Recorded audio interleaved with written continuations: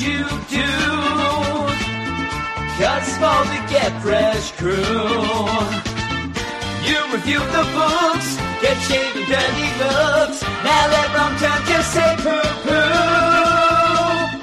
Poop. Coming back at you with the weird, wild world of the Infinite Frontier. It's the show that breaks down, cracks up, skews, and reviews each week's DC Comics. I'm America's sweetheart, Eric Shea. And I'm Jim Moore. And this is episode number 349 of the Weird Science DC Comics podcast. It is 349. Here we are, Eric, to start a new frontier, an infinite frontier, a new frontier that you already said that you want to call it. I would like to call it that as well as we go off, and we'll be talking about Infinite Frontier number 0 and a couple of books as we go through and the news as well. And again, I think that maybe some new listeners will be jumping on here because of this whole new thing and everything. They claim it's new. We're going back to regular books. But if you do, just, settle back and enjoy the ride, Eric. I'm more saying to you, I'm considering you a new listener since you never listen to the podcast. You have told me that you'll get to it later this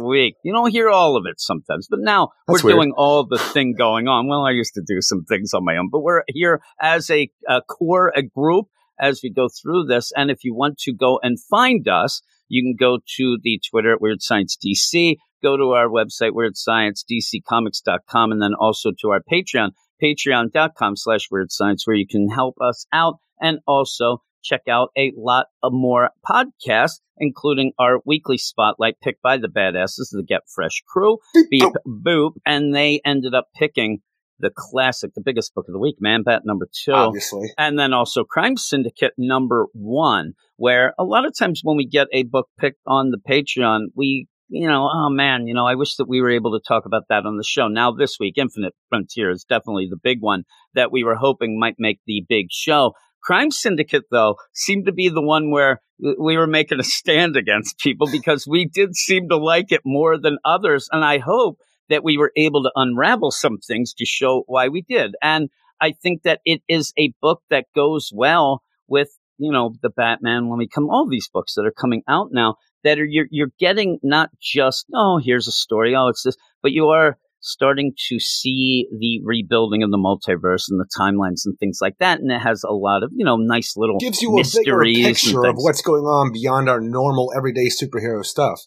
Yeah. And when we end up talking about things, while some will say that we're haters or whatnot, we like to say we're honest. But I think that we also like to look beyond those, tiers, not just surface level stuff, peel back the layers. And I think that that's kind of what's going to happen when we do talk about Infinite Frontier in a little bit. I think that a lot of people went into that with like a gut reaction and a knee-jerk reaction of, it's just a previews deal, or, it's this, or I hate that, without really seeing what might be, lurking beyond the surface. But the badasses of the Get Fresh crew, as we say, boop, boop, they ended up picking those. So here we go. And we are going to salute them, Eric, with the badass roll call. Roll call! Is that good, Eric? Josh Murray from Not a Robot Podcast. Don't ever do that again. Lawrence Lee. Forrest Pauly, Cam. I just want that to be the call out now, that you end up having to do that. I'm never doing that. It hurt me when I did that. Joseph Lodgesick, Matt Razor, D-Man 3000, All New Dave, Lady Abby, Cisco, Matches Below, Niels T. Award, David Fink, Joey Bear, Casco. I thought I was more of an asthmatic rock. That Stephen Baum, Tony Walton, Jason Colby, Sue 42 to you and me, Michael G, Ken Hallett, Comic Boom Rocket, Cellar Dweller, Mark Jager, Eric G, Aldrin Stoja, Nick Adams, Bill Beer, Ruben, Carlos, Lone Wolf Marv, I've lost my voice already, T-Funk, Luke Hollywood, Simon, Luis, Manship, Andrew Belfast, Swanee, Anthony G, Josh Vermillion, Dalton, Edom, my man, Pete from NYC, Sailor Moon, Mark, our man, Rob Lewis, Brander, and Double A-Round, shout out to all-time Reggie, Zip Zoop, and that's that. But we have a bunch of things tonight, like I said, and with that, coming up, we don't have a lot of books coming out. So, enjoy this one, because there may be podcasts coming down the line that have like one book. There's not a lot of books coming out in the next couple of weeks, but I do want to take this time, Eric, to tell everybody this is an annuals month. We end up March has 5 Tuesdays, Tuesday being the day that DC now puts out the books.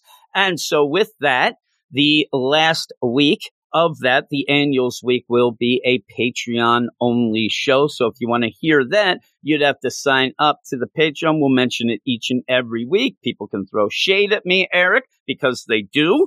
Yeah. And we'll go on to the news. Now it's time for Jim and the news. Listening to Jim is what I want to do. He's talking solicits and variant covers before all the meat and the cheese that's from under. And now it's time for Jim and the news. And now it's time for Jim and the news.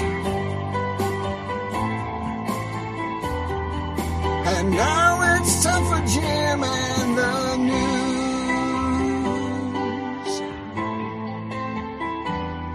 Oh yeah, and I guess Eric's there too. Boom, Eric, you're here.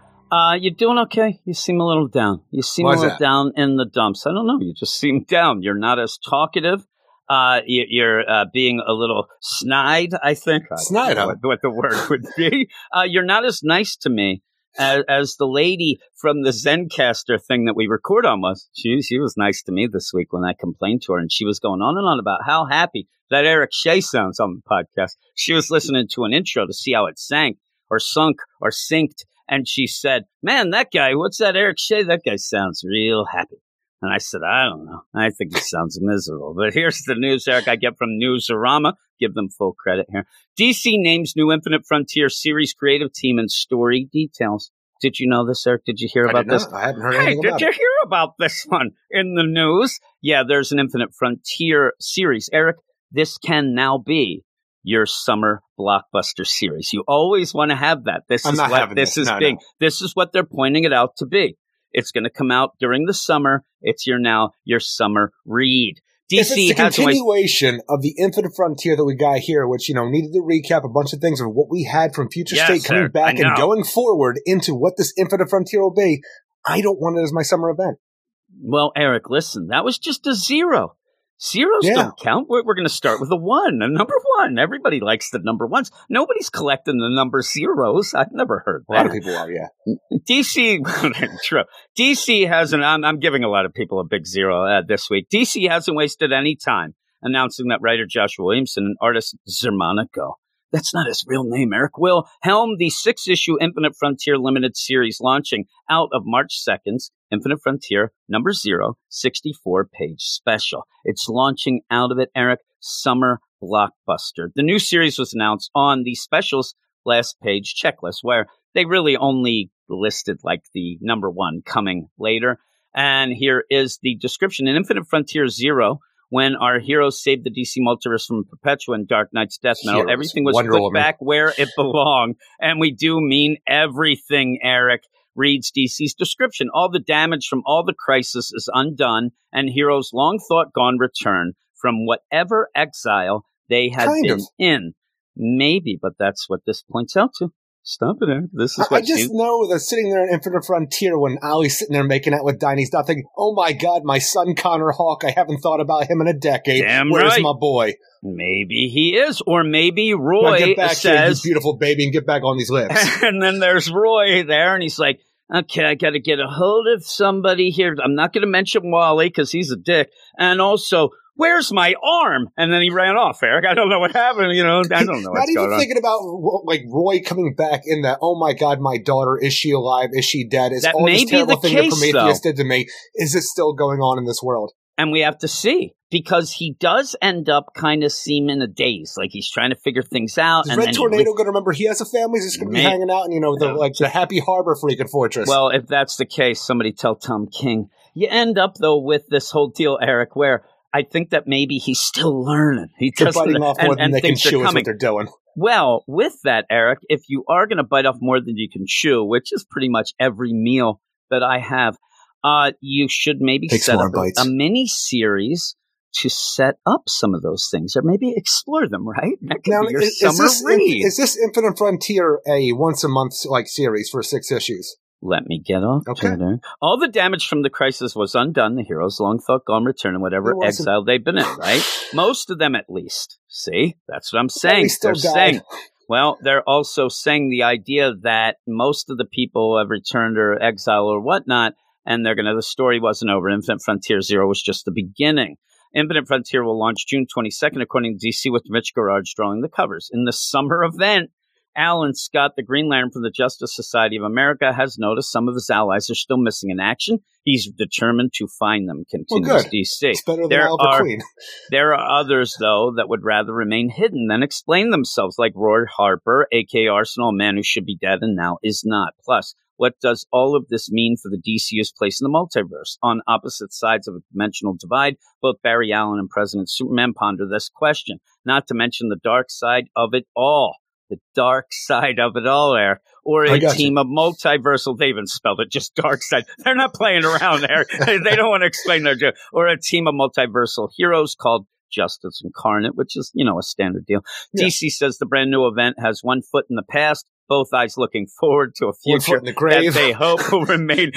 One hand in my pocket. Isn't this ironic? I don't know what's going on here. One hand doing sleight of hand, kind of pissing me off. You have that doing it. Oh my God, sleight of hand while the other one's grabbing your butt. It's one of those Turkish ice cream places you don't want to deal with. You just want to give me the goddamn cone guy.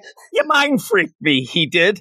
So hopefully this will, give more of an explanation about some of these. Now, what makes me worried did you tell me if this was a month, like a once a month issue kind of deal for 6 issues? Yeah, I don't know, Eric. I think it's once a month. Because then in my mind, it's my fall and winter event because it's going to go to December. Yeah, I would bet that it's going to be twice a month, I'm going to say, Eric, and then we will have ourselves a summer event. All right. I don't know. We'll have to see. They just ended up announcing that it was Joshua Williamson and Zermanico, so we'll probably get some more details as we get the June solicits coming, all that stuff going on, and I will let you know, Eric, right away.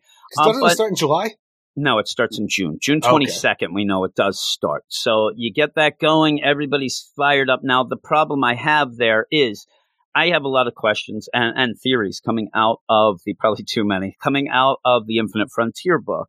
And I don't really want to necessarily wait until June. I was thinking we're going to get more and more of these details in book while we're getting towards there. And so what I'll be doing constantly is putting aside my idea that every DC writer is throwing shade at Tom King. Now I'm going to have conspiracy theories about who that means, what's coming up in the Infinite Frontier. Though I'll still say there's a lot of shade going on, and we'll mention it today. We have another story here, 2 stories, Eric. And oh my goodness, Tom King launches Supergirl Woman of Tomorrow series in June. This is going to be a 8-issue miniseries. Crypto. I mean, really, Crypto's already dead in the Infinite Frontier. This seems to lead to it. So no, the future state. Future state. That's what I mean. Yeah. So he's already dead there. So and that's like 50 years down the line. I think even longer. That doesn't mean that's a fresh grave. I didn't see her with the shovel, Eric. That's just her saying, "You were the only one who taught me anything, Crypto." What if the moon has a pet cemetery that you don't want to go to? Yeah, all I know is if you do, Eric, just don't move the headstones. You can't do that on the moon. You're going to get attacked by the gremlins, right? Is that how it works? As part of this week's Infinite Frontier number 0, DC has announced a new Supergirl 8-issue series subtitled Woman of Tomorrow that will launch in June. That's what I actually called you, right? I was going to do that. I was actually I have another chance at it, right? You'll be Superwoman soon. Let's do the cha-cha. Yeah. I love you so much. Supergirl Supergirl, I'll just sing it now. Supergirl Woman of Tomorrow promises to be a character-defining masterpiece. Yeah. Oh, look at them. Don't fucking bite off more than you can chew here with your promises. Seriously. A masterpiece, they say. I bet he hasn't written one page yet. Oh, my goodness. The likes of which fans have never seen. Really? The Supergirl Woman of Tomorrow. That's the masterpiece. They're just saying, basically, I'm actually surprised with these things, with all these assholes out there reviewing stuff nowadays, Eric, that they already don't have cover quotes from half of the people that do reviews for a book that hasn't even been written yet. 10 out of 10. Tom King does it again. Supergirl Woman of Tomorrow is written by Tom King, Batman, Catwoman, which is a good way to segue because, you were talking about that and you said, You like the Batman Catwoman, so do I. So maybe he's turned I don't care for Strange Adventures or Rorschach, but I think the Batman Catwoman is one of his better works. I'm just worried about this because it does seem like it's pushing that, Krypto's her only friend, no family, chip on the shoulder, but we'll see. With art by Eisner nominee Bilquis Evely, who we do like, and Bilquis. Matt Lopez. You love the Matt Lopez. Do you like Davey Lopez, the ex-Dodger? Eric, no, you like Davey Lopez? I can't say that I do. He had a crazy mustache, he did. You can check that out. And the book takes Supergirl and Krypto into space, quote, on a journey that will have Supergirl fans cheering for more. I mean, they're really going out with this. And also may or may not involve Davey Lopez. But Steve Garvey is going to be there. Kara Zor-El has been, but no Pedro Guerrero, Eric. I'm just throwing out things for any old school baseball fan is getting a real thrill out of this. Kara Zor-El has been some epic adventures over the years, but has recently found her life without meaning or purpose, reads DC's description. Here she is, a young woman whose solar planet destroyed and was sent to Earth to protect a baby cousin who ended up not needing her. What was it all for? It's the future state. Wherever she goes, people only see her through the lens of Superman's Did Leviathan kill her mom, or what? Are we ever going to get back to this whole thing? What happened there? She's probably going to say, unless she doesn't have any mother. She's dissed her. According to DC, just when Supergirl thinks she's had enough, everything changes, Eric. An alien girl seeks her out for a vicious mission. Her world has been destroyed, and the bad guys responsible are still out there. Atrocities. She wants revenge, and if Supergirl doesn't help her, she'll do it herself, whatever it costs. Now, one of the things that I laughed at was you end up having all this pushed, and people are saying, I was even talking to a fellow right before we started, the idea that, you had that Up in the Sky, the Superman book, and he did a great job on that. I wasn't as hip as some people, but the thing is, Tom King even went out and said, hey, listen, I did that Superman Up in the Sky, and it's going to be in that vein.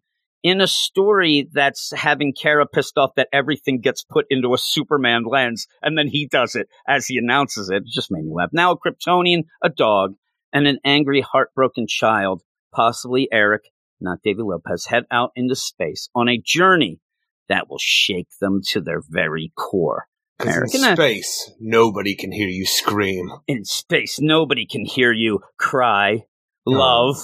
And with this all, we always say, we wait to see how it's going. I just worry that he's going to end up killing everybody. Now, is she going to worry about Jor-El killing her father, the cyborg Superman Zor-El? Seriously, Eric, that never matters. I mean, she didn't care about that before. I mean, everything matters. You have to matter or care about it to do that. I don't know. I don't know what's going on with it. I could give her a legitimate reason to be pissed off at a lot of things if they just hearken back to that Supergirl story. It just seems that she's going with the idea that she, if it goes by the future state, which it really seems to be heading, that she is jealous of John for having a family, that she's jealous of Superman for, feeding her to Earth and then her not needing any sort of deal. But it neglects her parents because, remember, when we get to this, she did have parents on Krypton. Mm-hmm. She didn't leave as a baby. She had parents on Earth. Yeah, she had adopted parents on Earth. The Danvers also... Her and Cal, they had some times together. This wasn't Cal like, I don't need you. I mean, he ended up being a mentor and put back and forth and things like that. And that seemed to be that future state story seemed to just pretty much wipe that out. And if everything matters, Eric, then it's better. But even without the anything or everything matters whatnot, it just didn't feel right. That story to me, by Marguerite Bennett just did not feel right as Kara. And when you end up wanting to see a future where she has grown into a woman, Eric, our girl has become a woman. You want to see that the greatness of her would end up, winning out. And she just seemed miserable. And then you started getting space eels. Back to Red Lantern, she is. Space eels and diamonds in their hairs.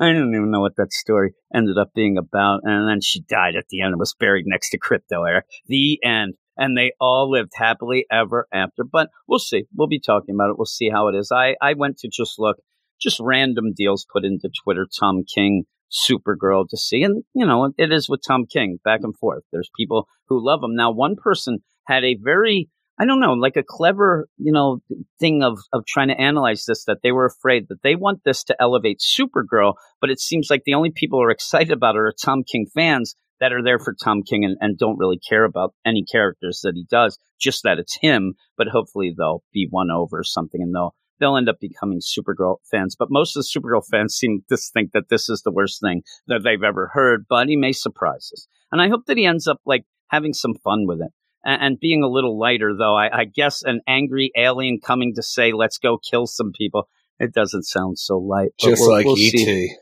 We'll see. That is just like that sequel. I mean, really, that shit was going to get real nasty. I want to go to another universe so I could just see what happens with that E.T. sequel. Why don't they do that in a comic book? I'd like to see that. You know, a lot of bloodshed and stuff, and all E.T.s going around killing people and stuff. I don't know. I'd like to see that as well. I'd like to see what would have happened with that and how the Forrest Gump deal was supposed to go with the craziness and the apes and oh my goodness, cannibalism, I think, at one point. But yes, that is the news, Eric. And we're going to go off now to the books. Now we have waited for far long enough for the part of the podcast we love, the meat and the cheese that we crave. Oh, Jim, we just want to hear your voice some more, and we want to hear all of your scores. We don't want to hear every shade. Let's hear Jim's reviews. We can't wait to hear Jim's reviews. And we want to hear all of his views. We just can't wait for Jim's reviews. Hear Jim's reviews. We can't wait to hear Jim's reviews. And to hear all the jokes he will use. We just can't wait for Jim's reviews.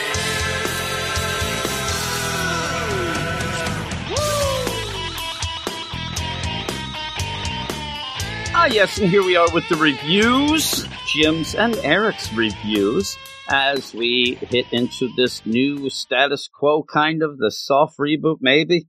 I don't know. We end up having a lot of things. You have a lot of things up in the air and a lot of people confused. Now, before we even go into this, well, first up, I'll tell you, you can read the written reviews over at WeirdScienceDCComics.com.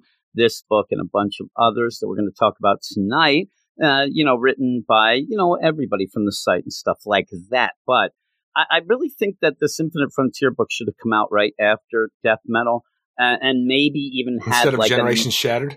Yeah, well, yeah. And I was going to say, actually, that does make sense because have this and then maybe a number one at the end of Future State to remind people and get into this because, a lot of people are confused. While you do end up, and me and you both laugh, when we get into this, the idea that they do kind of mention Future State pretty much as a way of, if people buy it, it'll matter. Things like that. Even that, it's the whole thing. It's like, it's the specter, possible futures that may or may not come to pass. It falls on humanity to decide now, or humanity's wallets.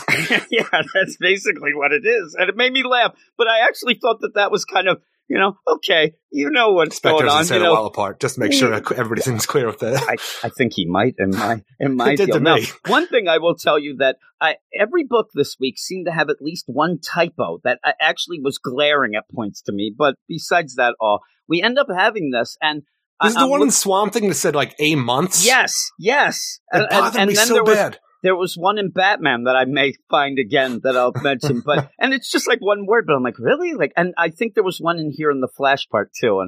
But with that, you end up having a lot of people, and this is where I said before, I actually said, and I'm worried about the people, Eric. I'm worried about the children and all that. I go down to the malt shop and I said, hey, what do you think about this Future State? Half of these kids, I don't know, this one kid's eating glue over there at the malt shop. I don't know. I don't know why he's at the malt shop. He's eating glue. But we're confused about this, and there is that bit going on here. And Future State being this thing in between Death Metal, and then we get back to the regular books, but with this thrown in there. I think people are getting all confused and all over the place of what means what and what happens and all this stuff. Like the idea of none of the crises happening, but everybody still remembers how the crises went down. And not only just remembers, but there's still aspects of the crises that are taking place now from the ramifications that we untied the knots of the history. So everybody remembers everything.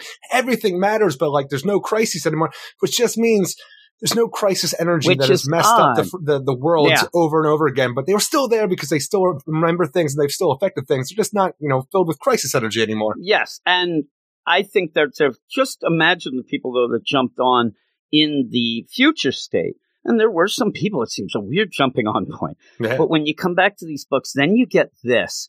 And then you go like everybody, or there's the people who haven't read, like these big books come out and people come out of the woodwork. Like I haven't read anything since Rebirth Special #1.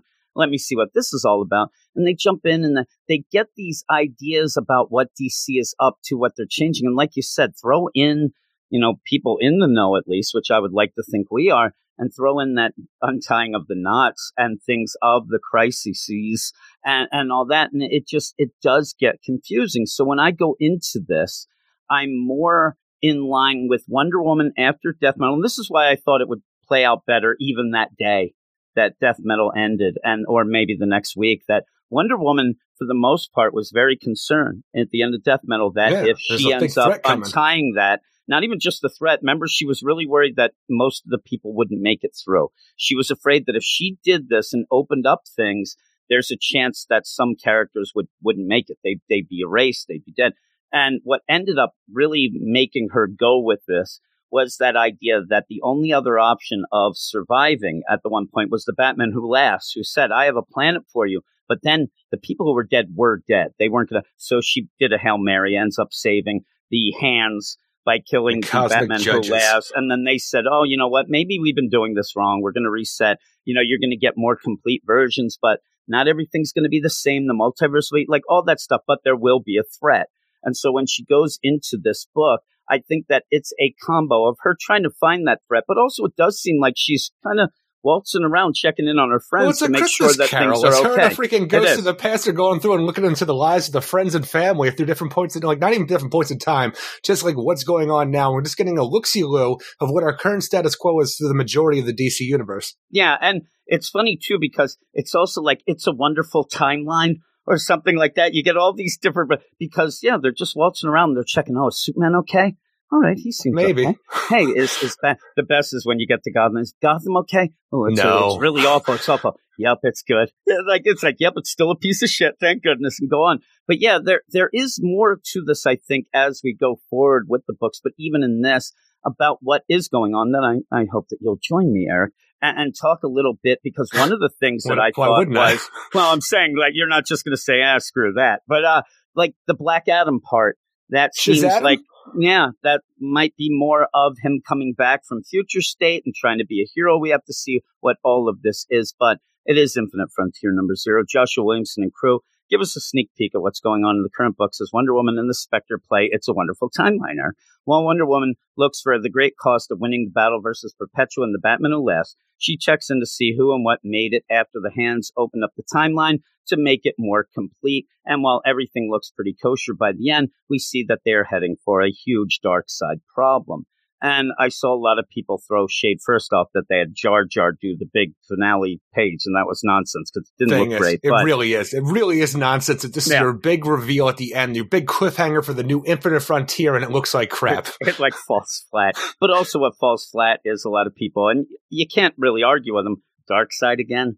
Like, it's not only that, because the idea of like going full circle with what we're dealing with here, because we have Wonder Woman who's now ascended in our new remade multiverse. The quintessence are here. We have the Wizard Shazam, Phantom Stranger, Spectre, Ganthet, Hera, and Highfather, all part of the quintessence, the overseers of the multiverse, They want Wonder Woman to be a part of their collective at this point and be one of the quintessence. She wants to make sure that everybody's okay before she does this, because she was told by the Hands that there is a looming threat after the multiverse will be remade like this. And I just got to wonder, because we saw this before with, Scott Snyder stuff through Metal and Death Metal, where the quintessence here, we have the Wizard Shazam, but the old Wizard Shazam, not the remade one ever since the New 52. Mm-hmm. It's the old one. And even going to the end of this, where we have the idea of where Wonder Woman says, screw your guys, I'm going to go do my own thing because I'm Wonder Woman. And then Darkseid shows up out of nowhere and starts wrecking house and pretty much killing the Spectre and maybe all of the quintessence. We get the idea of this going back to the Grant Morrison idea of the new god avatars. Everything that we've ever dealt with the new gods, there are simple avatars to deal with the mortal realm. And if you ever dealt with an actual new god, they would be larger than life. There would be an unstoppable force along the lines of the Anti-Monitor, which now Darkseid seems to be ever since everything's remade. But with that, you have Highfather, a part of the quintessence. Why isn't he this almighty new powerful being that isn't just a weak avatar like we've seen before, who gets wrecked by his, evil counterpart? I don't understand. Yeah, and with that, I don't know how they're working the multiverse and what the Omniverse has done to Darkseid. He seems to laugh at the whole deal. Oh, you have this Omniverse that's infinite deal. It's nothing to me because I'm finite. I'm the one, because you don't really have multiversal, versions and stuff like that. But it seems like he has upgraded. Like he's now Charizard. He is the main Darkseid that you've never dealt with before, because everything you've dealt with before was an avatar. This is the actual real deal, but so should Highfather. Yeah, and we'll have to see. We'll have to see how that plays out, if it is explained or not. And speaking of that, because the idea that the quintessence, they want to be jerks the whole time, like Wonder Woman, she'd come over and hang with us. Oh, she doesn't want to hang with us? Well, we're not going to tell her that threat she was worried about. We already knew about that shit, and we've had it contained on the Omega world over here. But I'm like, that doesn't seem to be Darkseid. It seems to be something else other than Darkseid. Yeah, it seems like but with her, like that great cost, it really did seem like a lot of it. Until then, they said that looming threat or whatever, but it was going to be the idea of losing friends and family and stuff like that. But when she goes, she does just kind of look into that stuff to kind of like, is she really looking for this darkness as she goes and checks out Superman? I want to talk to my mommy.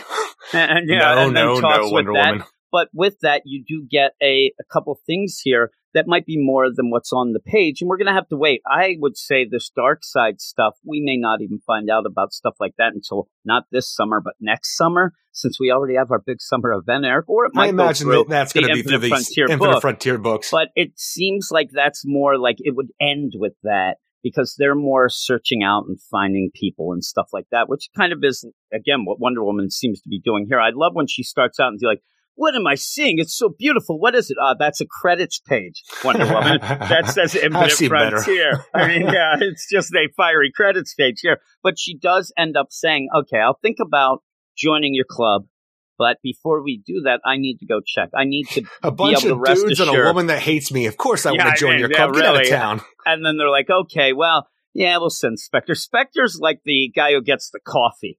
With this, that's the best part, because every time we see the quintessence, we have everybody larger than life in the background, then a little tiny Spectre. The right hand of God, he ain't shit compared to us. I'm telling you, he's like, really, and with the left hand, he's going to smack Ganthet right across his smug ass face. Look at him. And so they're like, we'll send Spectre, and again, Spectre is there to just bounce things off of Diana, give a couple theories, question some things, but they do go off and they say, we'll go see your boy first, Superman.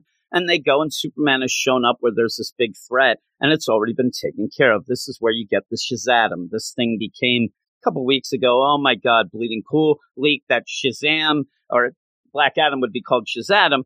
It is just people there saying it. It's still, yes. You're not saying Superman like, oh my God, Shazam, what are you doing? Like, if they did that, then I'd be like, oh my God, they're really combining shit here and then. It's weird because you see the Great Pyramids in the background, so you're in Egypt at least, and which has to be around the same proximity, as a country of Kahndaq and stuff like that. Yeah. So you'd think you would know that the ruler of Kahndaq, a country nearby to your own country, was ruled by a man named Teth Adam, or Black Adam, as the press likes to put it and stuff like that. So the idea that they call him Shazam, though, it does feel a little weird. It does. But it's weird too. You know what I get? What's weird, because you end up having these people, and I thought that it was a translation problem at first, because again, they are in the Middle East, look like they're in Egypt, they're in the vicinity, so but you don't have that without, then they're, yakety yaks. So yeah, not have that. But I thought that it was trying to be a way to show that he's doing something good. What I do think is what's happening here. Adam. He's Shazam now. What I think is happening is Brian Michael Bendis is an asshole, because this is Brian Michael Bendis with art by Dave Marquez. I didn't say that. And it is setting up the Justice League book.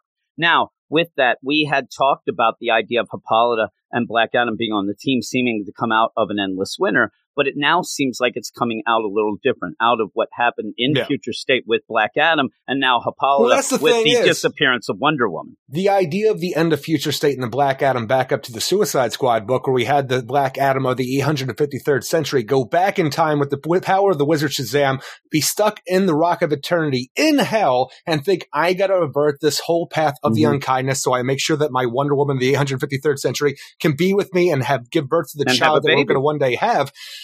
I don't know, though, as is that him here now? Because this just looks like everyday Black Adam to me, who was also, not on the up and up, but at least helped the world recover from the endless winter of what we had before. So the idea that we're moving in here, do we have two Black Adams, or did he quantum leap himself into his own body? I think he quantum leaped. From what I've seen from the Justice League book, even it's him going around trying to be good, without explaining himself at first and things like that. Apparently that's all it takes to be on the Justice League. Superman shows up, sees some dude did one good thing, and man, Justice League material. These people seem to like his ass.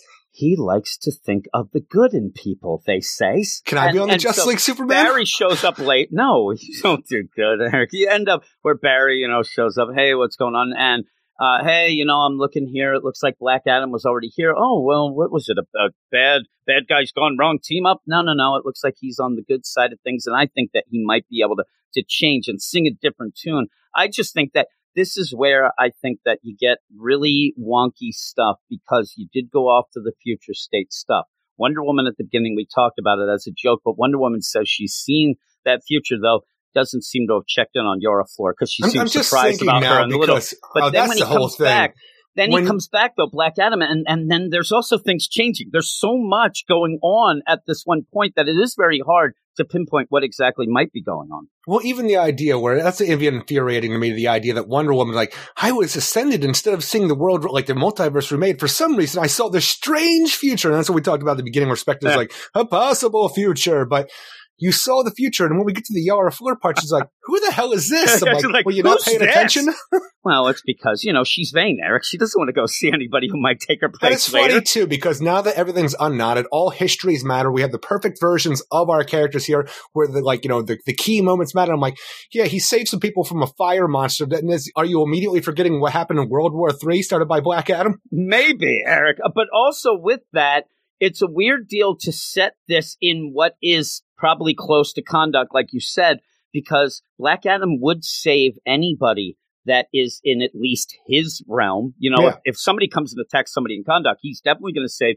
He might be branching out a little, or maybe. So the idea, I don't know if Brian Michael Bendis is trying to play with the idea. I'm telling you, I don't know if, and that should be, and that's the weird thing about this is the idea that because Brian Michael Bendis is going to have Black Adam on his team, he's going 100% in the way of Superman saying, oh man, that Black Adam, what a great guy. Instead of actually looking at it realistically of what of the past of Black Adam, saying, he's starting to get a little bit, we have a dude who rules a foreign country come to America and to start kicking criminals' asses on his own free time out of nowhere. What are we going to say about that? He's Good job, foreign dictator. Of the vigilante, and diplomatic immunity, Eric. But even with that, just imagine where me and you, I'm Superman. You could be Superman. I'll be Flash. But we get there and they're like, yeah, Shazam, that's Shazam, and they end up in he's even taking the name. I mean, he's stealing everything. We better watch it. This seems like a supervillain move, but there's Superman. Man, my mother always says to think of the best of people, and then you have Flash. Ooh, to be you. I'm like, what? Oh, and even you. You have this little you story, naive little bastard, you Superman. And this is setting up, because really, I think that the idea that they had was if we give Brian Michael Bendis free reign, this issue is now going to be 170 pages because he's going to go on and on with this stuff. And you get this little couple pages. And the first time I read it, I'm like, okay, at least we don't. Every time I read it, I got more and more angry about what little we get here. And then even again, this dialogue, the sing-song dialogue, even with the people in the crowd that are yelling and saying things, I'm like, yeah, I'm going to have to wait until the Justice League book to really get my, grip on this. Overall, it didn't offend me much, but it didn't give us much. I just need to know more about what's happening with Black Adam since what we saw coming out of Future State. And just putting that Shazam, he does that to be a prick. He's just trying to rub people the wrong way. I guarantee you, remember because it was Bleeding Cool, they got the leak. I think that leak came right from the desk of Brian Michael Bendis. I really do. I think that he wanted this to be out there so people can lose their minds. So then he could say, oh, look, I didn't call him that. I didn't. Drake. You have all this going on, though. Then you move off to what a lot of people thought, boy, I thought this might be a little less dark, but you are going back to City, the regular books. And so it's a Batman story written by James Tynion, the fourth art by Jorge Jimenez, colors by Tomeu Morey. And you end up where Wonder Woman now, she checked on Superman. Obviously, she's going to check. It'd be funny if the second one was like, I don't know, Hawkman. She disses Batman. She's like, I don't care. But she goes, and you end up having a story that, is based more on this guard in Arkham, Mahoney. Yeah, and anytime you call anytime you call a police officer Mahoney, me and Eric are only going to think Police Academy. It's Steve Guttenberg. It's all I can think about. You can't do that to me. Then Eric thinks of the commander who goes through his life thinking that maybe Mahoney did some things to him for the rest of his life. Punky Brewster's adopted father, Henry, thinks that Mahoney blew him off. Punky. You end up where he's in Arkham. And the minute I read it, the minute you read it, we do believe, and a lot of people have said that this is Peacekeeper 1. Yeah. It has to be. You get the red hair. Shock of red hair it is, Eric. It's not in a mohawk yet, and you end up remembering that it wasn't Batman saying, like, that he did something. It was just the idea that Batman caused a lot of problems and did that, what Peacekeeper 1 was really upset about. And that would make sense here. Yes, you're going to go almost back to the trope of the idea you don't take care of the villains. It's a revolving door. You always let Joker go, because what ends up happening is seemingly a second Joker attack. Joker War just ended. A Code Green, or what we believe they call in the future A-Day. Yeah, A-Day. I end up, when I have a Code Brown, Eric, that's after eating chili. We all know what a Code Brown is. They're going around and there is a gas, and you end up where Mahoney goes in and thinks it is. It goes in. By the way, that's not a movie quote, Eric, and it threw me off in Suicide Squad later. But you end up where you have Mahoney go and thinks it's Bane. Like, you son of a bitch. A lot of cursing in here, Eric. You son of a bitch. Oh, no, he's dead, and he's horrifically Jokerized. He is dead.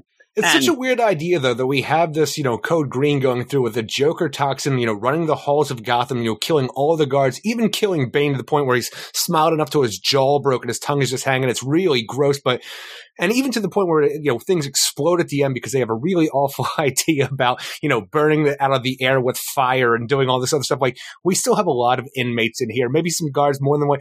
We walk past Professor Pig. We know he's going to be okay from, what we saw in Future State, but there's a lot of people in here, and especially Mahoney, who's just walking the halls, is not affected by the Joker toxin. It feels really weird. And it's weird because all around him. It seems like he's able to just get that little bit ahead. But even that, it gets weird, especially when we get to Nakano in a little bit. But this is to show you the status quo and what's going forward with the Batman book and things like that, and to set this story in motion. So you end up having, Batgirls go, and they are pretty much, most people have said, and there's been leaks that there will be a Batgirls book that's going to be announced soon. And that's, be cool. Out of Stephanie Future Brown, State. Cassie Kane, Batgirls. Because you end up having Oracle back. You end up having Batgirl as Oracle. She ends up saying that she can do all this stuff. She can get everything set up and work more from that. Also, she wants to give a little ease on the implant, Eric, the spinal implant. She doesn't like getting it cut out. Which makes sense because it keeps happening over and over and again in the Batgirl book with Barbara Gordon, where her spinal implant keeps getting damaged. Let's just, sit down in a chair for a while, Barbara. You don't need that kind of stress. Yes, and then you have Huntress there with her, and this is what... And a really cool new look for Huntress. Oh, yeah. It doesn't play off well with me, what she's saying, because she's making a joke, but with all this timeline stuff, you're like, are you scrambled up? And because she's like, this kind of reminds me of something that's about the birds. She's making a joke, but like, I better call Dinah up and see. I've seen some reviews that think that is her actually suddenly remembering a team that's in this continuity they don't already. Get sarcasm. You know what I mean? That it's already it's hard in with there. The written word. Yeah. So you end up where you get Oracle. Okay, that's cool. You get the Batgirls. They're up. They don't really do much in the story, but then you go to see Jace Fox and Lucius. They're having a nice time playing a little chess. They're like they're fancy and they're rich, but they end up with this whole attack. You end up having Grifter, who has been his bodyguard. Lucius comes in and says, "We got to get you to safe room." Hey, good, you're not dead. We need to get out of here. There's been an attack on Arkham. The Joker's back in town. And you know what? I like that it really doesn't matter, whatever. But you're just giving those. It is like each one of these, especially this one. The whole thing feels like a very special episode clip show. But this really does. This Batman one is like, so what do you think the Bat family's up to? Okay, boom, boom, boom, and we go. But the whole thing with Mahoney, that is, kind of the story going through as he's trying to help people. He's trying to escape. And this is where, I don't know, I kept reading it and I kind of go, you end up having Renee Montoya talking to Nakano. They're talking about the idea Mayor of, Nakano. About the whole deal of the no masks, things like that. But also then about Arkham. And she's like, oh, my God, we set up this whole GCPD thing, but they seem to have gone down. But there is one guard who hit the alarm. But we're having trouble getting word to him. We're not able to contact him. Nakano goes, get that guy on the phone. I'm like, didn't you just listen? Do better. He says, you said there's a guard and they're alive. I want him on the line now. Look, I'm telling you, anything in my job anymore, I have all these problems where I run out of the stuff that I need. I ask for the stuff and they're like, no, figure it out. This is what I keep getting told over and over again. They might as well be Nakano and I'm Renee Montoya. I love where she's like, we can't get a hold of him. Get a hold of him. All right, I guess. And then they do. I mean, it worked. Nakano can really tighten those screws up. And they're trying to talk to him. And he's just yelling, and Batman is on the way. And now we're going to get, this continues then. It's a, multi-deal. When it does continue, we're going to get that idea of, the police, GCPD had enough of these masks. They're going, but also Batman trying to save everyone. They're on the Nakano bandwagon. Yeah, and they're trying to, but you still end up having Batman. I love the idea where at this point, all hell is breaking loose. Now, I realize that Wonder Woman and Spectre, Ghost Wonder Woman and Ghost, they can't do anything, but shit's just getting good, right? To? Shit's really getting crazy here. And they're like, yeah, let's go to Themyscira. Like, really? You're going to turn the channel right there? And she goes, and I do like this because, again, it points out a couple things. Number one, everybody thinks Diana died. She sacrificed herself for the greater good and all that. So she's with that going forward, she is a good ghost. And there's nobody there saying, well, she's probably a set. No, they think she died and not know what. And with her mother, the same, Hippolyta. And you do have the deal where if Wonder Woman does go full ascension, she will be able to talk to her mother because her mother has connection with Zeus and the gods and things like that. And kind of like an aside, in case people were upset, Hippolyta, she'll go nuts. No. When she ascends, she'll be able to talk to her and tell her that she's dead, but not dead fully. The whole deal. But the whole thing with this is there's a power vacuum in Themyscira. I mean, I'm telling you, everybody wants to get to... Who's going to be the next Wonder Woman of Man's World? Which is weird because we're on Themyscira, and didn't we set up before that we have an ambassadorship in the Man's World already from the Amazons of Themyscira? Everything matters except what doesn't matter. I think they forgot about that because, they were kind of going with everybody being Wonder Woman in Man's World, but these ladies, they want to get the hell off that island. I really wish they would have spelled out Nubia being Wonder Woman's sister in this because she just comes off as a random Amazon here who has no connection to Diana or Hippolyta more than she is another Amazon. She's one of the sisters. And people don't seem to remember that or know that. So, And now with that, you get a little bit of a hint when Wonder Woman just says, well, everyone knows Nubia will take my place. Yeah. And then the thing is, though, now everybody wants to get off the island. They want to get to Man's World right now, Eric. And so they want to be a sailor on ship leave. They are beating the crap out of each other. Man. So they're doing all these things that it's like, okay. And I imagine Apollo like, wait. Man's World, they call it that, but it's just kind of a dated thing. No, I'm getting there. Like, man. And so, okay, well, I got to really set up some real heavy shit to see if they really want to go. And then she's just like, oh, well, if you want to be Wonder Woman's replacement, you have to look at the face of Medusa. And they're like, yeah, I'm out. I love the Only idea. the real Wonder Woman will have the power to overlook this whole thing and not turn to stone. We're out. Yeah, and the best is Wonder Woman's like, what the fuck? I can't do that. Like, she's freaking out. And that's the best, though. It doesn't take more than that. It's, you gotta, she used that wisdom of Solomon, did she? At one point, there's like 700 people lined up, and everybody steps back, and it's just Nubia in front. Oh, well, whatever. And Nubia, again, I like this play because when we do end up in Future State, that Nubia story, which again, seems like we were the only ones who liked it. I really liked it, was the idea that she wasn't almost like she was bored. And this almost seems like at this point, she just wants to get off the Themyscira. It's not only that, because it does seem in the idea where we leave off here, where she does want to look into the eyes of Medusa. Everybody else takes off, but instead there is a crown, because the thing is, no one's going to be Wonder Woman beyond Hippolyta. Hippolyta's going to go and take over for her daughter in man's world, and Nubia is going to be the queen of Themyscira and oversee all of her sisters.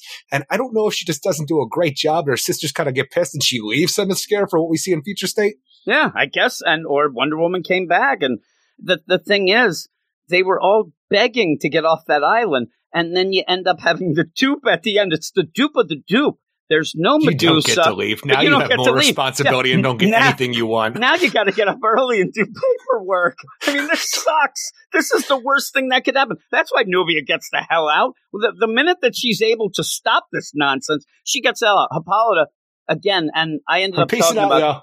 Just imagine this, because this sets up Hippolyta to go to the Justice League book, right? Yeah. So there's Brian Michael Bendis, who has to make up the craziest ass team, and now Becky Cloonan and Michael Conrad, who end up doing this, though I didn't say, but they are the Wonder Woman writers. They have to go and do a Wonder Woman story that actually gets Hippolyta off the island because of something that Brian Michael Bendis seemingly threw out of a hat. But you end up where she does mention, like, everybody has to get a hold of that Yara Flor. Like, I heard about this one. I got to this Yara Flor, this one in Brazil who just right now lives in Idaho. We got to find out about her, and I guess I'm going to do it. Yeah, and she's going to go do that. So that segues into the Yara Flor story here, where it is George Jones writing. And art. But yeah, you say her auntie doesn't want her going. Her auntie does not want her to go back to Brazil, because it seems that her family left Brazil because of how terrible it was there for them, or just trying to keep Yara away from her past and what it might mean to her. So they left, and now she has, Uncle Roger and Auntie. I wish I had their names in front of me right now. I can't get to it, but I'm looking right now, and I can't. She's going back to Brazil, and her deaf auntie doesn't even want to say goodbye, really. No. She's so pissed off that Yara's going against her wishes and going back there. Now, do you think that what we're going to end up finding out, maybe that she's Uncle supposed Brian to keep and her? Aunt Renata. Okay, do you think that maybe she's supposed to keep her away from Brazil? Like, that's her job, that somebody has set that up maybe, and that's why she's mad? Well, or I don't know what's going on with that, because we do have two women here said we have located the target, and the idea that's Yara Flor, and I don't know if these are Banner Migdal, they look Amazons, like Banner Migdal. I thought right away that it has to be Banner Migdal, that they're upset, or maybe they just want to find out about it. Do we have a Brazilian sect? Maybe that's it. But it is definitely somebody who is at least interested, whether they're trying to figure her out or they're fully after her. But yeah, they're like, we have located the target. But again, everybody seems to want to get a grab on her. You have Wonder Woman. I don't even know who she is. What? You told us you saw the future. I mean, paid attention. What the hell? And with that, going back to what, she was told that the only things that'll survive are the things that pretty much will make money. She's the biggest one. So Wonder Woman, you better get in tune with that.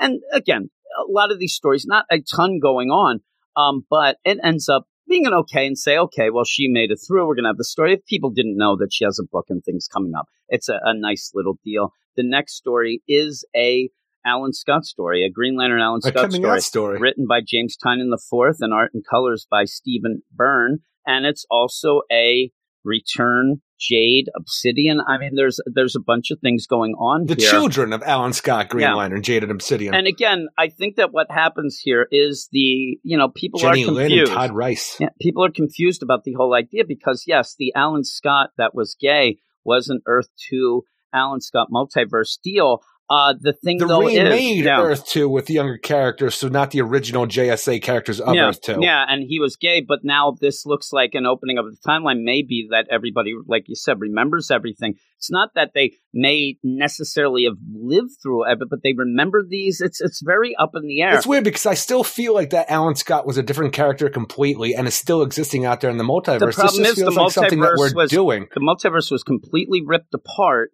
and they're rebuilding it now, just like we saw with the, Earth 3. And the thing that makes me wonder if you're going to end up having those characters in this Earth, the classic deal, do we actually need them in the Earth 2? And it did get wiped out. The multiverse was destroyed, and it's now being brought back. And at the end, the Hands did say in Death Metal, it's not going to come back the same. Things are going to be changed. We got to work this out and see. It's just, if it's a coincidence that they just think, oh, we're going to have them come out like this, that would be a hell of a coincidence. And it's a weird thing because it's okay to have Alan Scott come out as gay as an old man, because you used to hear about this all the time, especially from older people that had to keep it secret for how stigmatized it was back in, the 40s and 50s and stuff like that. For them to come out later in life when it was more accepted and they really, just the idea that they were tired of hiding who they were finally in their older years, that's a nice moment. But with this, I would have liked it to mean more to the JSA as a whole instead of just saying, Alan Scott, I'm coming out right now. Thank you, Todd and Jenny Lynn, for being here with me. That's why I actually put that story about the Infinite Frontier, because basically that is seemingly set for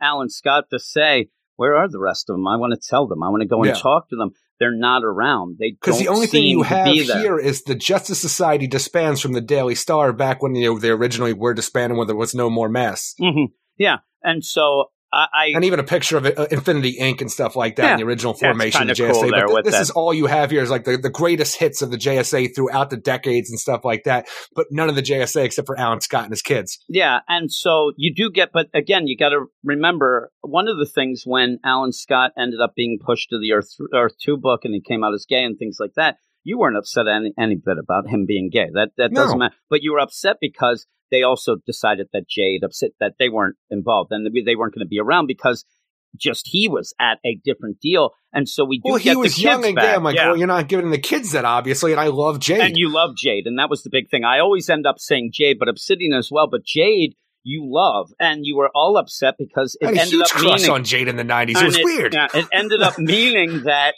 she wasn't going to be around, and she hasn't. So having this is nice. You get back the kids, and again, is this the complete version? Whatnot? Maybe, maybe not. We don't know what he exactly got them remembers. Back for like one good panel at the end of Doomsday Clock, knowing that these things were back in continuity, and now the multiverse is being remade, so we know again they're going to continue on with this continuity. That was the metaverse. Then he called it.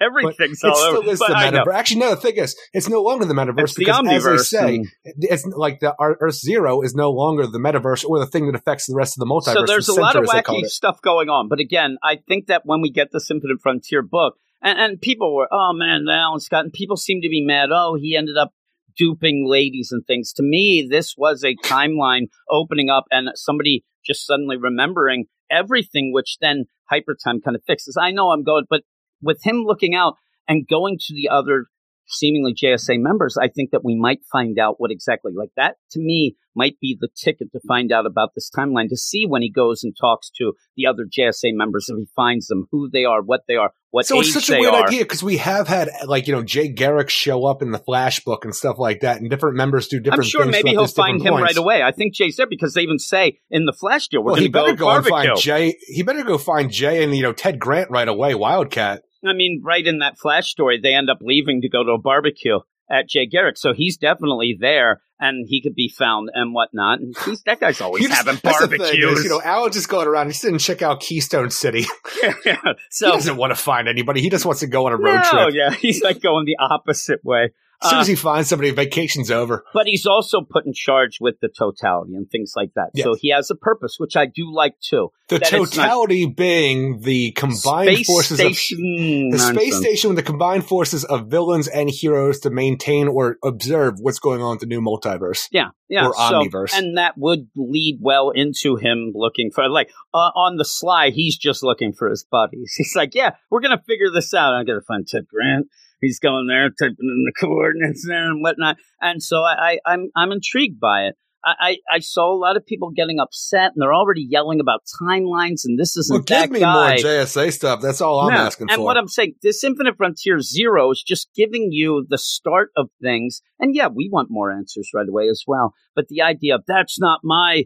well, you don't know what anybody's is now. We got to see. And I think that is only here to show you, now to continue in the Infinite Frontier series, the summer blockbuster Eric's waiting for, but also to show you that Some things are combined, some things are changed and whatnot. But we go up to the Teen Titans Academy story written by Tim Sheridan, art by Rafa Sandoval and Jordi Tarragona, colors by Alejandro Sanchez. And you really don't get much here This at all. does nothing for me at all. We have the characters that we saw on the Teen Titans Future State, the younger kids, the new Teen Titans Academy members, going to Titans Tower for the first time. And one of these kids who we don't get to see, he buys a Red X mask from a vendor before he gets on the ferry to get to Titans Island. And then you see Gorilla Greg and the Brat Girls. I see them all. They're there. Bolt. Yeah, and Bolt, and they're going off. I do think that what this has, though, at the very end there, you do see the Titans Tower in its classic deal, and you're like, okay, that's a complete deal. That's a Titans Academy. And we're doing something, really boys. Cool. It looks cool, but you don't get much. I'm telling you, even this whole thing, because I'm trying to, when I read this part, put it together with how Future State works, from what we got from the Teen Titans, because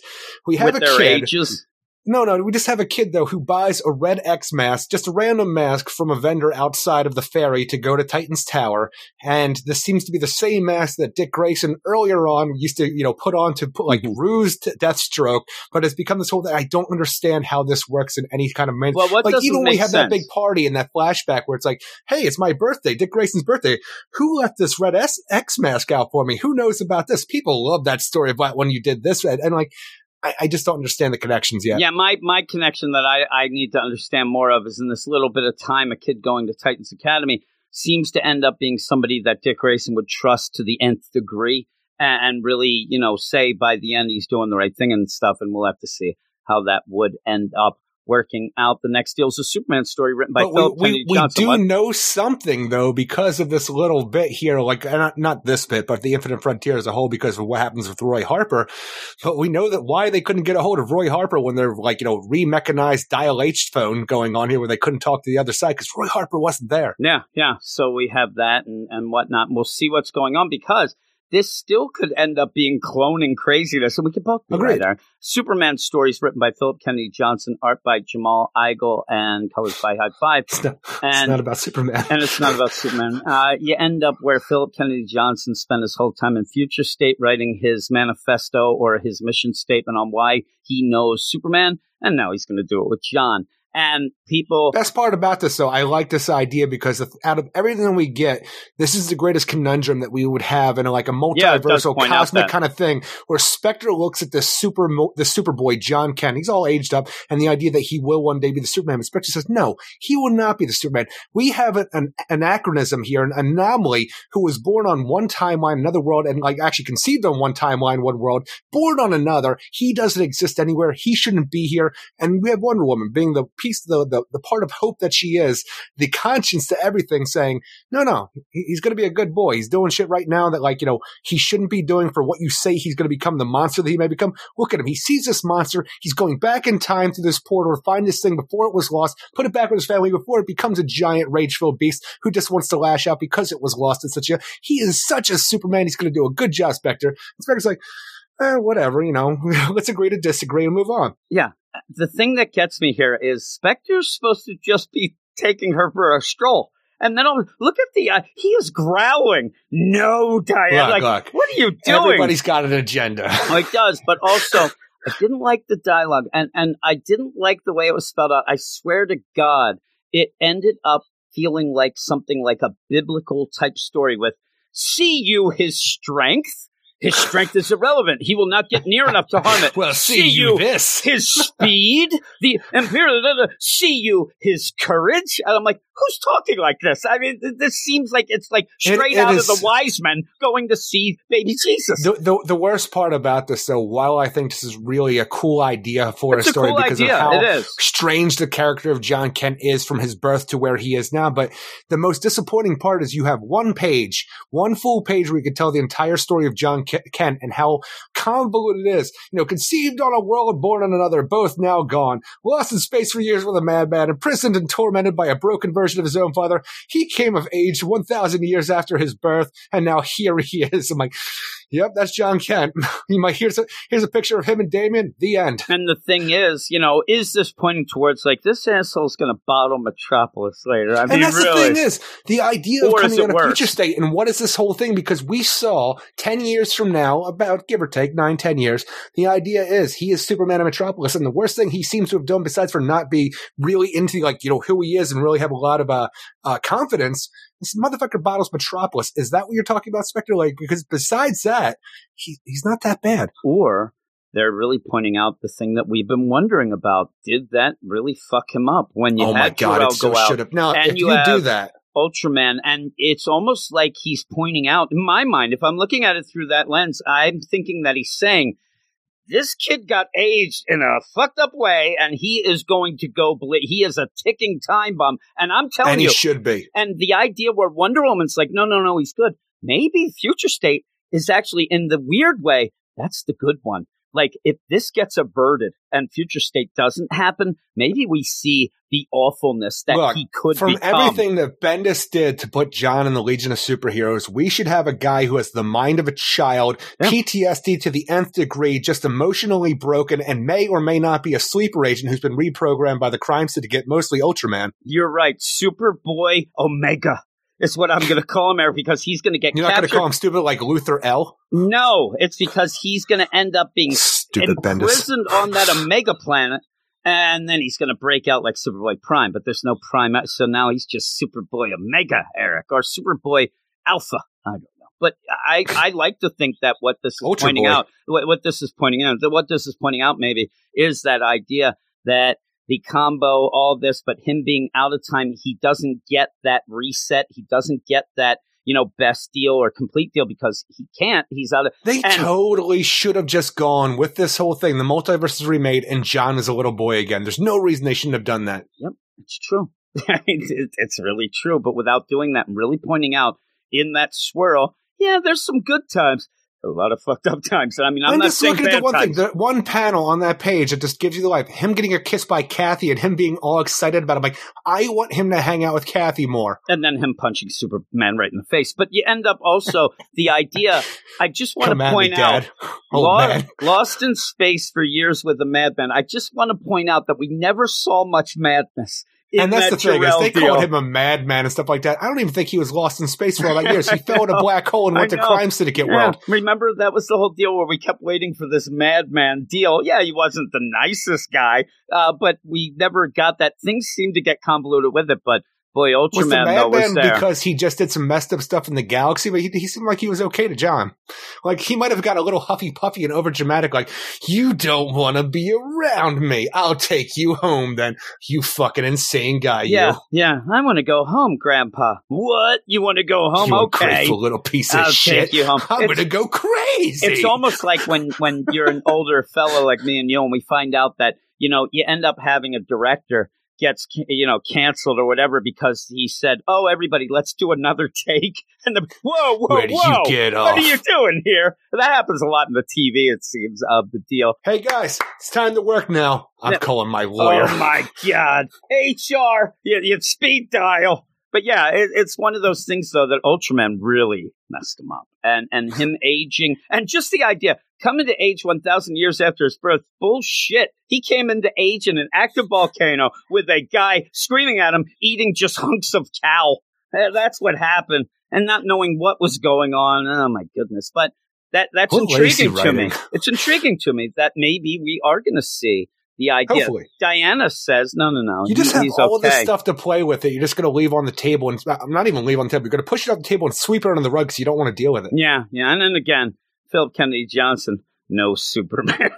Just don't get it. I don't get it. Shazam. People seem to just let this stuff go and just, it's the best ever. I need to see something with Superman before the actual book maybe. But you then go to a Green Arrow Black Canary story that if anybody's going to say, oh, this is just Rebirth Part 2, I mean, this really does point it out. And the idea that even people were saying, because it's written by Joshua Williamson and art by Alex Maleev, colors by Jordi Belair, and this is, again, setting up parts of the Justice League. because you're going to have Ali and Dinah in the Justice League. Maybe stuff with that Checkmate book, if that ever comes out. And with the Alex Maleev art, that's what I think is going. Find out what happened with, Dinah going back and working for her old agency. Maybe it was, Team 7 or whatever it was. And Ali having a box that would destroy the Justice League and leaving it in the woods. Maybe there was something inside. Maybe there wasn't. We don't know. But the idea here, just have Ali and Dinah loving each other's bodies and talking about the idea of lost memories. And Mr. Terrific says, bits and pieces will come back to us, just might take some time. I like that they're looking into it, though. I mean, at least you kind of get that in the book, so I like that. But yeah. Are they looking into it? I feel like Mr. Terrific just left him a voicemail. Well, maybe he's looking into it. They're looking into busy time. I mean, this ever time, it's like, what? They said that we had relationships before. All right, Raw Dog tonight, baby. It's all with this. And with that, people have pointed out. When we were married? People have pointed out that shit didn't go very well. I mean, they had a lot of problems. You know what I mean? So this idea of remembering the love, and they remembering like what does matter because they had some shit go wrong. And so, but this is, I don't know, it almost seems like a joke, or at least they're trying to mimic the deal of, hey, you like that rebirth? Well, this is going to continue even after all these damn years where we got off track. I don't know, because the best part about this, beyond the idea that Roy is alive and going to go and do, Roy Harper things, we don't know what that means, but it's Ali getting a call that ends up, hanging up on, looks like he came from an old Q phone. Just throwing the Q phone out there just made me smile. I know. New 52 deal. Now, is it that it's an unknown call because it's a Q phone and he erased the number that used to be in there for Roy? Because to me, I don't know why it feels weird that it's an unknown call from a phone owned by Roy. But he ends up, and Roy hangs up anyway, and then it's busy time. And he was updating his contacts. Yeah. You don't keep dead people in your contacts. Well, really. That's the thing. That's when you actually finally give up. That's the last stage of grief. No more contact. All right. Unfriend him on Facebook. You go to Roy, and a lot of people were like up and oh my, they didn't even tell us how he came back. This is bullshit. We didn't get. Now, I do want to point out one thing, though. He's alive. I want to let everybody know as well. Batman came back as well. He was dead, and a lot of these characters were. Superman was an anti-life monster, and exactly why Diana took the chance of doing all this, because when Batman said, "I'm dead," Superman's like, "I'm anti-life. I ain't coming back from this." She ended up, well, fuck it. I'll just try what I'm going to do, because if you do come back, hopefully you'll be better. Things like that. But with that, like I said, people, they don't even say, why didn't we find out? Whatever. No. That's what this is about. That's all of what this is about. The multiverse was remade. They even said at the end, some people may be alive who were dead before. Yeah. So with that, Roy Harper. You don't know what he remembers, what he's doing, what not, but he does seem to maybe want to leave behind the Arsenal, Red Arrow stuff and get on and do something different, maybe. Look, the thing is, I don't know what they're trying to play off here, because he decides he's not going to call Ali. It's too soon. He's not going to call Jason or Donna or anybody else about this whole thing. He doesn't mention Wally, by the way. He just said, of course he doesn't mention Donna Wally. Or Jason. He's like, or Jason? But he throws his trucker hat into the garbage, talking about the idea this is a symbol and he leaves, for him being. He also leaves the arrows and the bow behind too. So that's and he more puts the arrows and the bow behind. But if you go to the big Infinite Frontier spread page at the end, you see him right there as Arsenal or Red Arrow, as we saw him in the Titans book. Yeah, I think that might just be the. I don't know what's going to be going on with that, but what he's going to go forward and what he wants to do and who he wants to tell and how. But the big thing about this is again, like in Alan Scott, but a little more with this. What does he remember? What does he think he went through? And is this somebody, because he was dead? I don't know if you heard this, Eric. Wally killed him. Wally West, the Flash, he killed him, Eric. And Heroes, like, where did he go? This might end up being one of those Buffy. I always bring up that Buffy situation where he was in heaven. He might not have wanted to come back. He might be upset. Like maybe he was in heaven. Maybe he was in hell. He wasn't exactly a saint all his life, but maybe he ends up where you even say about his daughter and stuff. Maybe he was with her. And maybe she didn't come back. You know what I mean? Maybe, and that might be something that he doesn't seem necessarily upset. He just seems to be worried about how it would sound. Hey, I came back from the dead. Literally, your mentor at a point came back as a construct. I mean, there's a lot of people in this world that have come back from being dead, right? You know what I'm saying, though? This isn't that out of the ordinary to call somebody, I came back from the dead. Especially, yes, and the thing is, though, does he want to go back to what he was doing before and be a part of that crazy world that that's what I think it's more not only of. his life but his daughter's life as well? Or does he want to maintain his death and just go on being Roy Harper and just do what he wants to do outside of his original calling? And you can tell that he is somewhere like in the distant past there because he thinks people still hitchhike. I mean, nobody's picking him up. I mean, he is a good-looking dude, middle of but a desert. Still, it's bad luck not to pick somebody up in the middle of a desert. Middle of the desert, he's going to get like one car every 7 days, and they're going to stop as he gets there. They're going to spin out and shoot rocks and shit. He is just a hitchhiker now from the beginning of a Texas Chainsaw Massacre. Do not pick this dude up. No, he's got any hitchhiker with a big duffel bag. I'm out. I'm not picking him up. He's at a rundown gas station, and there's a freaking hitchhiker. You know what's weird? This has to be Texas. It's Alex. Doesn't that gas station look a little like that deal from Leviathan when you ended up having Amanda Waller? It looks just like that gas station. It's weird. Maybe that's his gas station that he likes. But then, with that, though, it's intriguing. I want to see what's going on. Roy's back. I'm happy as hell. I was so upset when Roy died, and the idea that why would they bring him back if they just killed him off like that? He is back, and it's not like for a big reason or anything that we know going forward, but I'm just happy that he's back because I enjoy Roy Harper. Yeah. The next one, Stargirl, written by Geoff Johns, art by Todd Nyok, colors by Hi-Fi. There is going to be the Stargirl and the Seven Soldiers of Victory spring break special coming up. This seems to set that up. It's a weird deal to have a story it feels really that just tacked sits on in. To this book. Well, it is, and I think it is. And what I think they're doing is they just wanted to get Geoff Johns involved, and he figured, well, I'll just give him an intro to Stargirl because it really I know feels like the last thing Geoff Johns would have done was give a redemption to Superboy Prime and then peace out after that, because this just feels like, he wants to do Stargirl. It's one of his favorite characters based on his sister, and bringing back her and the Seven Soldiers of Victory. If you're going to do that as a book, like where we are right now in the Infinite Frontier with the idea of you have a Crime Syndicate book, you might have a JSA book coming out, you got a regular Green Lantern and Teen Titans book coming out, and a Seven Soldiers of Victory book. I'm like, this is a landscape that I could get behind that I really want to read more about. And here's the thing. I like this story for what it is, but it feels tacked on, and it doesn't do much more than just, if you don't know the character, which she's big right now, as big as she could be. And then you're just going to, the few people, let's throw this in there. It's just funny because we're going to have Stripesy and Stargirl all throughout the story. And the idea that, they get a call from Vigilante, we got to get the soldiers back together. So I'm just sitting here wondering, is everybody going to know Shining Knight? Because this is a different Shining Knight than we've had recently in the New 52 and going forward with that. But, Crimson Avenger and his sidekick Wing, the original Green Arrow and Speedy. Yeah, is Roy going to be involved? All this stuff. But even with that, it's just kind of a tacked on deal, but it's nice. And again, I think that what Geoff Johns is doing, like you said, he got a little redemption there for Superboy Prime that he always wanted to do.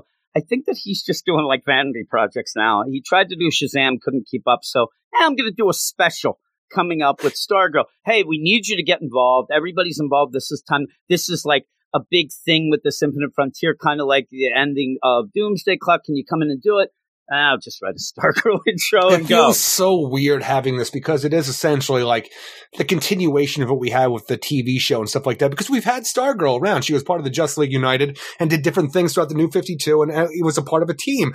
And now we're in Blue Valley just doing normal Stargirl stuff. Stripesy, her stepdad, Pat Dugan, is helping her out as a sidekick and also making sure she doesn't get in trouble with her principal when she shows up to school late because of her superhero. Right? It just feels like a weird, hey, everybody, remember Stargirl in case you didn't watch the TV show? And if you did, not much here except for Seven Soldiers of Victory. And then, by the way, the best version is the TV show. I think he's like, I just want to get it like that. Well, that's the thing is, if you go back and watch the Stargirl TV show, it's essentially this. I'm sorry, the Stargirl original series from this came out. It's essentially the same thing, and it doesn't even feel like she's been doing the Stargirl thing very long here. It doesn't. And she should. Yeah, I agree. It's nice enough though. It put us. Yeah. The art is cutesy. I thought that it was a neat little thing, and legitimately, while we'll be talking about it anyway, we don't necessarily always talk about those specials, but I think we would talk about a Stargirl and the Seven Soldiers deal. But it kind of got me a little hyped more for it. Like, okay, I could deal. Not hyped, just but the landscape of books that are coming out, I got excited because we're in new for yes, we're going to get a shit ton of Batman books because obviously that always happens, but you're getting new books you don't normally get out of DC Comics, and that's an exciting prospect to me. Give me everything. That's what I'm saying. That's right, Gilbert. Now he knows because I'm excited about some of these things and going on. Now the next deal ends up being back to the Batman. And you end up just a continuation. Batman going, you end up having Mahoney. It's funny. We're just going back because Wonder Woman's not. Yeah. We still have things to do while Wonder Woman walks around some other place. And so you end up Mahoney. He ends up getting ripped apart. He does save a couple nurses. He's hitting an explosion. Yeah, his freaking leg gets blown off. His arm gets blown off. He's on the verge of death. And then you get little vignettes of what all the characters are up to, including looking like Clown Hunter's back to his old ways there. And what I think he's doing now, assholes walking around a clown mask. You're gonna have a clown hunter. I don't think you do. What I think he has the clown mask. He kills the people, then puts on the mask and goes, "No fuss, no muss." I mean, it was a clown. Also, you end up where me and you are walking down the street, and I say something. You're like, "You're such a clown." He slices my throat. And you get a lot of Nightwing, though, Aaron. Look at him. He is looking at people with a sexy profile. That's all you get. Yeah, and you see Punchline and stuff. Look at him, and there's the puppy. In the thing now, the thing out of all these little vignettes, though, when you have Batman racing to Arkham, you have Gordon doing his thing, Harley doing her thing, Clayface coming out of a sewer for whatever reason, Jason Todd getting to the bottom of some smiley face bombs and or drugs. Legends deal. So that all these tie into something, but I don't know. What Eric. is this woman with the white streak, who looks like the Penguin is related to the Penguin? Oh, what is this? You mean the Penguin who came back different? I don't know. I don't know. No, because the Penguin is 3-4 panels later. Yeah, that's the Penguin's sister, Eric. Actually, when you do pull out there, you see that she's pissed off because that is the Penguin's old wife. It's the old wife who's mad that he started fucking penguins, is what's going on here. I actually think that it might be like a sister that's come back to take over the family business. She looks like she's going through contracts, Eric. And then also, I thought... Well, we don't have anything with Tim Drake in this whole thing, so I feel like it might have something to do with Tim Drake. That'd because we have everybody else getting mentioned here. Even just looks like, Damian Wayne seeing people doing no good stuff on a catwalk somewhere. I have to assume that's Damian Wayne for that one thing before we get to Punchline, but it's such a weird set of panels just going through the Bat family and what's going on in Gotham, and you're not really spelling out everything. Actually, I'm thinking that that's maybe the Outsiders or the Batgirls there. That might be Cassandra possibly there. I don't know.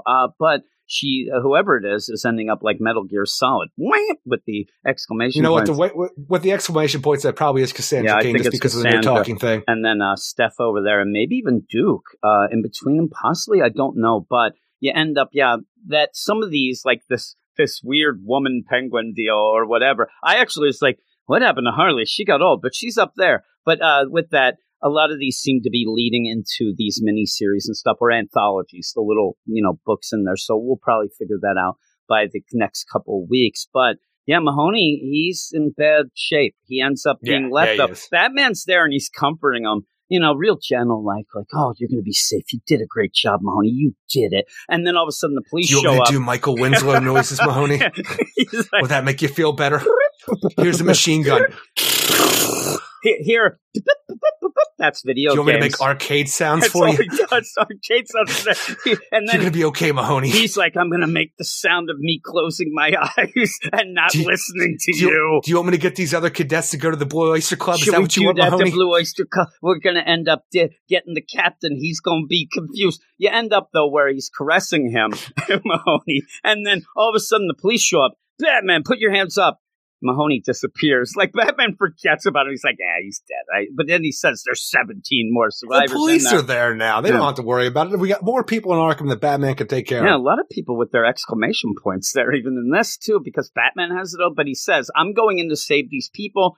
There's 17 left. The police seem very concerned that there's only 17 left. He's going to go in. And then we go off to an intriguing Saint bit. Industries. Yeah, Saint Industries, where it was funny because I think that this was the one we were waiting for to be taken down, but it wouldn't be taken down because it's Saint Industries. Remember when we kept waiting for that next corporation to be brought down? I think it's because he was the one taking everybody down, so his wouldn't get down. But he's there, and me and you both think that he's skewing the stats here. Oh, yeah. He wants to put through Simon Saint, the guy who runs Saint Industries.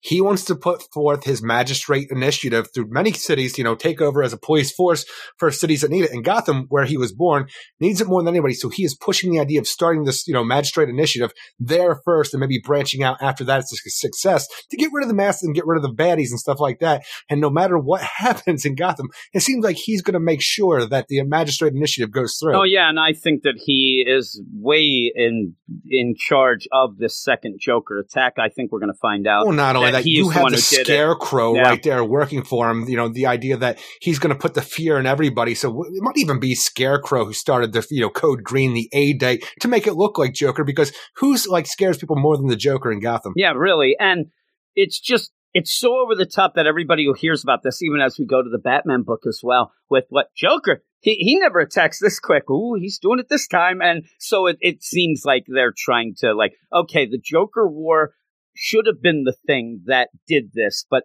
they're still not going fully with it. So let's have another one. Let's have an A-Day. Let's do this. And even with the gang that we'll see in Batman, it seems like they're connected to him as well. But you end up getting Scarecrow, who I didn't mind. I hate the look of the Scarecrow. He looks crazy. I hate it so much. He looks sexy.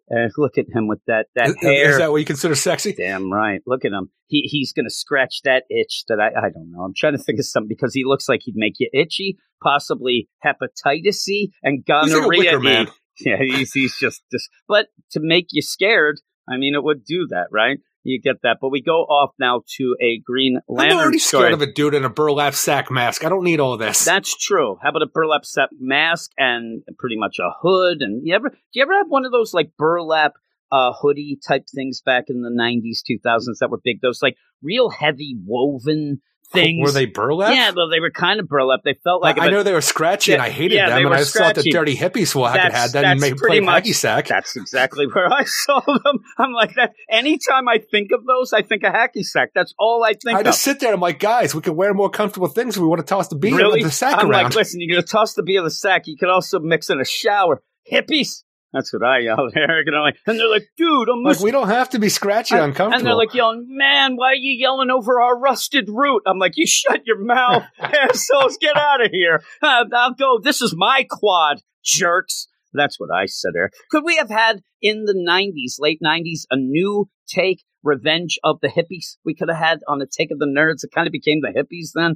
No, so it was just the grunge ska people. Yeah. Then at the beginning of the 90s, I'm like, why don't you just go and have another Woodstock? And they listened, Eric. They had it. They went and had it. Yeah. Oh my God. It was muddy, Eric, that Woodstock.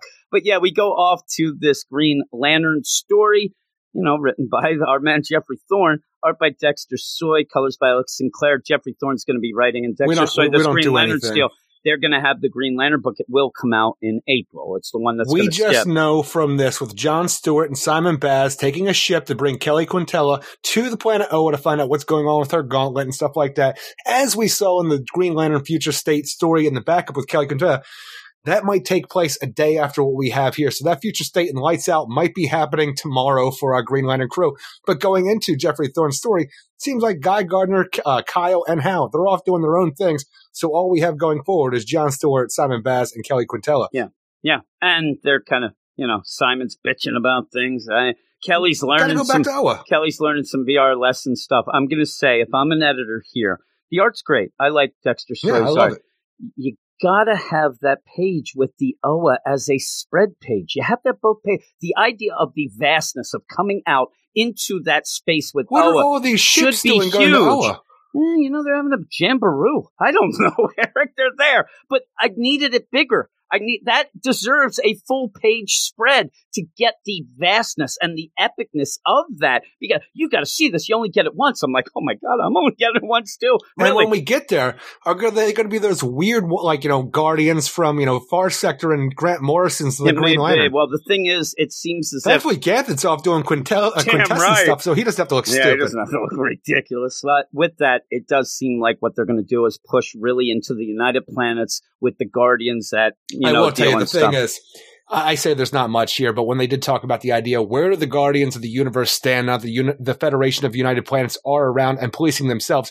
Where does the old guard stand? I'm like, I do like that idea. Like that idea. What do we do with Green Lantern? I don't want to base a whole book on it, and from everything I've seen, you're going to get a lot of that. I just kind of want to see, because of the lack of a Green Lantern book for so long, I end up, what we would read. You are obsolete. What we would read, right? I would like to see something in that. I think I have to go back and read that stupid The Green Lantern book, and I don't want to. I think it ends next week, Eric. If you do that, we could talk about the finale. We could. If you do it, you tell me. We can do it. I haven't read anything from since season 1. Eric. I know that Alex M. says it's the best one. He wants us to do it. But yeah, I didn't get much of this Green Lantern, and I haven't got much that has impressed me with Geoffrey Thorne that makes me think that I'm going to enjoy it. Now, with the idea of Philip Kennedy Johnson taking over both super books, we're like, oh man, you don't have an alternative. Having one Green Lantern book, we don't have an alternative. And I wish that with the lack of Green Lantern in the past, and especially if you don't deal with the Grant Morrison stuff, I wish they would have had a separate book so you could have, Hal and Guy and Kyle are doing, you could see that as well. Because, well, as we saw,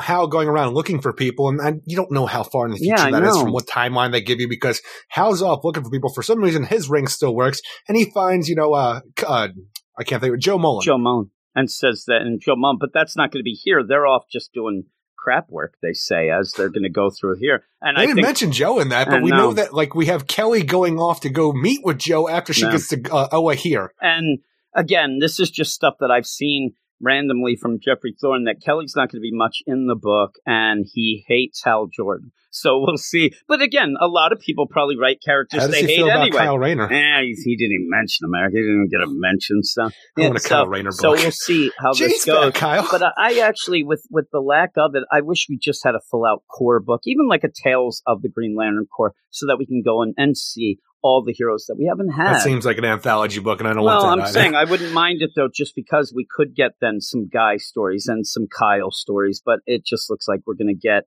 Geoffrey Thorne is centering mostly on John Stewart, which is fine because he hasn't gotten much lately either, but we then He's been a part of the Justice League. Yeah, I know, but what, did we really get a lot of them? He really an ultraviolet lantern. We have no idea what he's doing. He just stands around. But yeah, we don't have, I'm saying solo book deal. Because, again, I don't know if DC's like, well, everybody was reading that, Grant Morrison, Hal Jordan book. Didn't he, go around in, a Speed Force car and turn the Earth into a white lantern at some point? Yeah, kind of. Do something weird like that. Ended up because him and Flash going around, and Flash was trying to take that convince people, and then you ended up having people change. I got a tattoo ring. Remember, it was also to get everybody happy.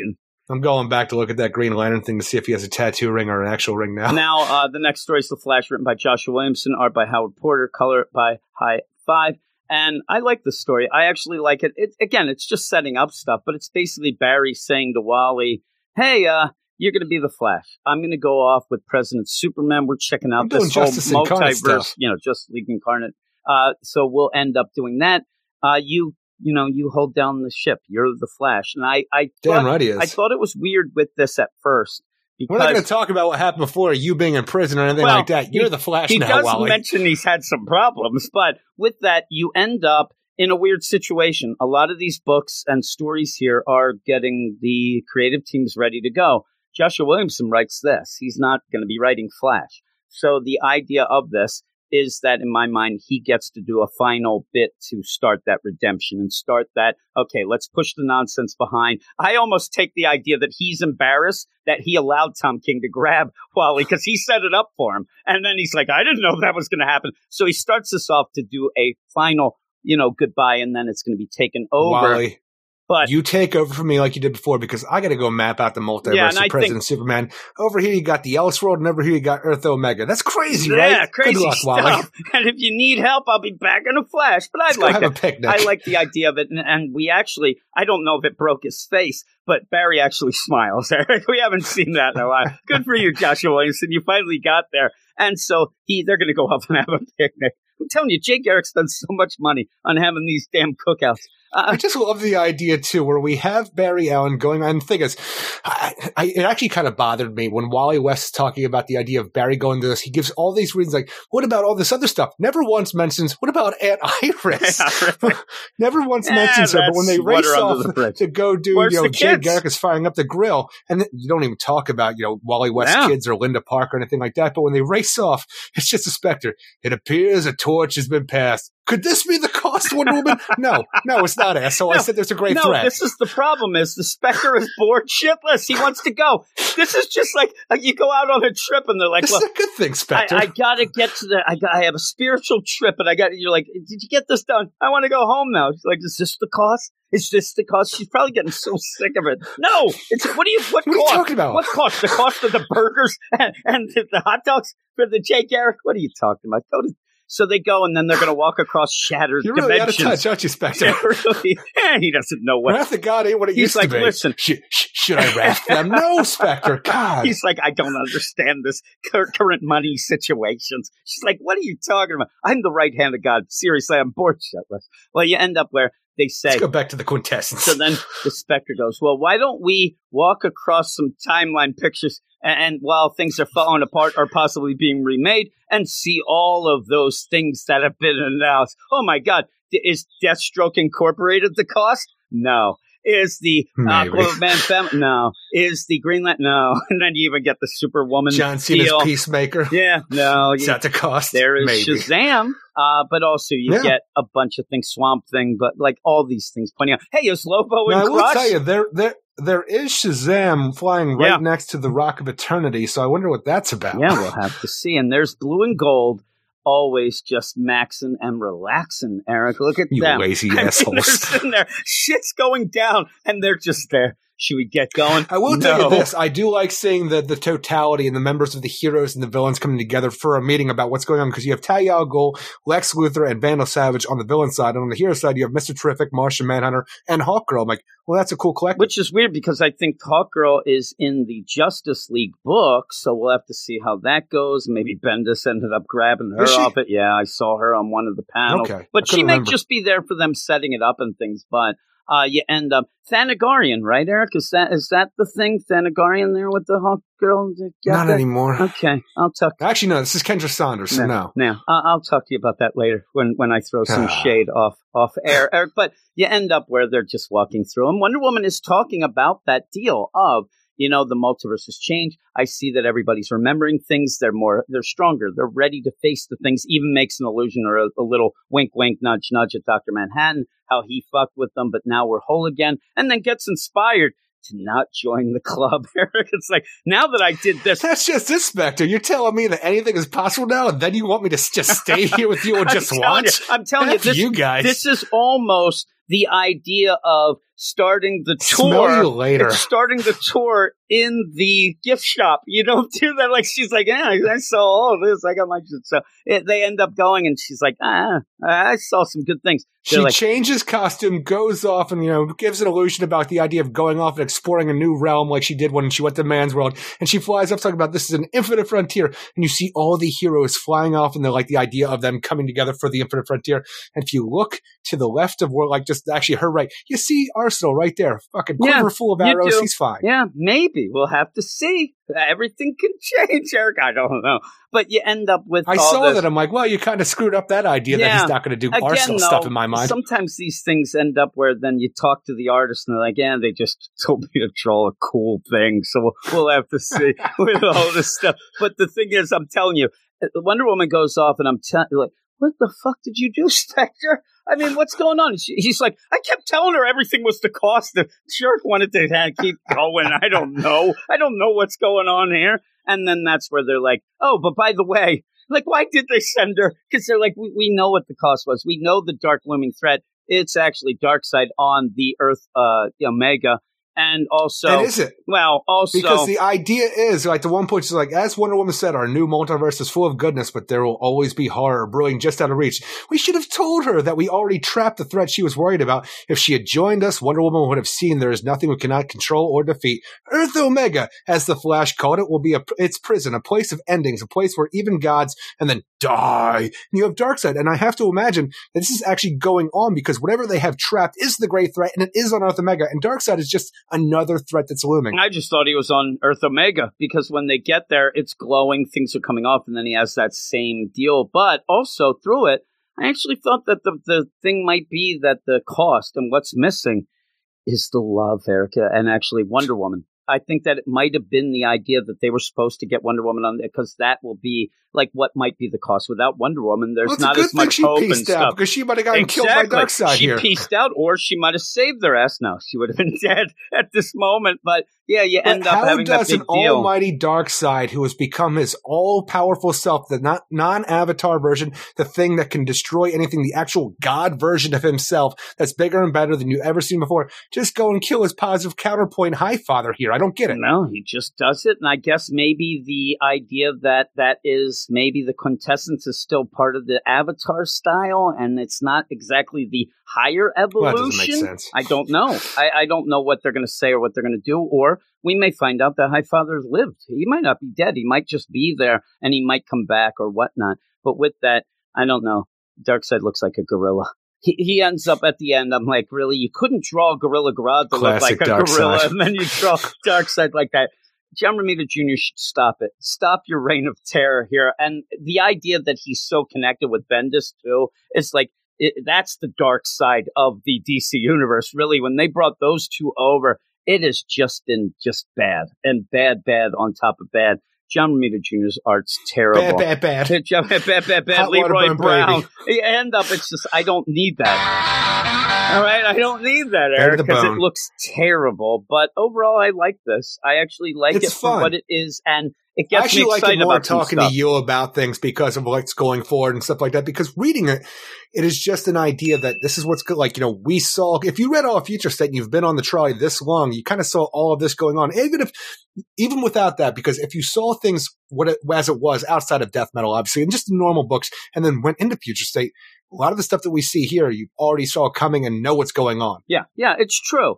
And again, though, there's more. It's like a transformer, Eric. There is a little more than meets the eye if you look into it, but it's not giving you the answers, so they may not be exactly what you think. But there are intriguing things that pop up. Like, it's just not like, while I'm reading, and more people just talking about this, just, everyday Joe's reading it, and it's just, Roy's back, and then it's like, that's it. Damn like, right he is. Think about it. Think about what it might mean, and think about what it means, what he's doing, and what could happen, and what that entails. When you end up, again, like I said, Batman's back too. Are you yelling about that? Because they were all dead. And so when you do this, there are some real intriguing things that are set up with that, even like the Nubia thing and Apollo going off. There's a lot of really cool stuff, and it's setting up some stuff that, even if it doesn't have that, Wally's the Flash now. Yeah, it doesn't quite have the oomph that Rebirth had. It does not. But the gravitas. It doesn't, because that made me cry, Eric. I'm like, dude, that had feelings in every freaking panel and every single page, and this comes together and just says, here's a guideline of things that we're dealing with now, and this is like, and all just kind of like, it's good, and I get excited about what's coming, but it just doesn't have that emotional connection. It doesn't have that emotional connection, but remember, they fucked with us after that. So if they did exactly that, I wouldn't believe their asses. I would be mad. I'm like, really? You're going to make another promise, you jerk? What are you, Tanya? I'm a battered housewife. I'm going to believe everything you say. And so when you end up, though, with I just want this to work, baby. And I think that you spelled it out and actually raised my score with just one little thing that you said, because all I need is my little Eric Shea to be positive. And not positive, be hopeful. And look forward. When you said, I'm looking forward to some of these things. Like, oh my God, like the mention of the 7 soldiers. Ooh, I'm looking. The idea that you're going to be involved in a special, like what are these stupid, like even me, like a spring break special, and we can't wait. That is positive to me. And again, yes, it doesn't have the oomph that the Rebirth has, but I think that this is a better way of doing it, that we're seeing some things, and let's ease into the shit, and hopefully it doesn't go wrong, instead of giving a full out, here you go, we're going to make everything right, and it's going to be the greatest, and it's going to be this, and then have it fail again, and then you're going to... It's not even just this what we're dealing with, because we get a lot of the status quo of the DC universe going forward, but the idea of this week alone, going into what is Infinite Frontier as a whole, where you have the Crime Syndicate #1, the new Suicide Squad #1. Yes, Batman, we're continuing on, but I liked where we were before and wanted to see more of that, and even a new Swamp Thing. It's just new things that feel kind of big finally. Yeah, and so...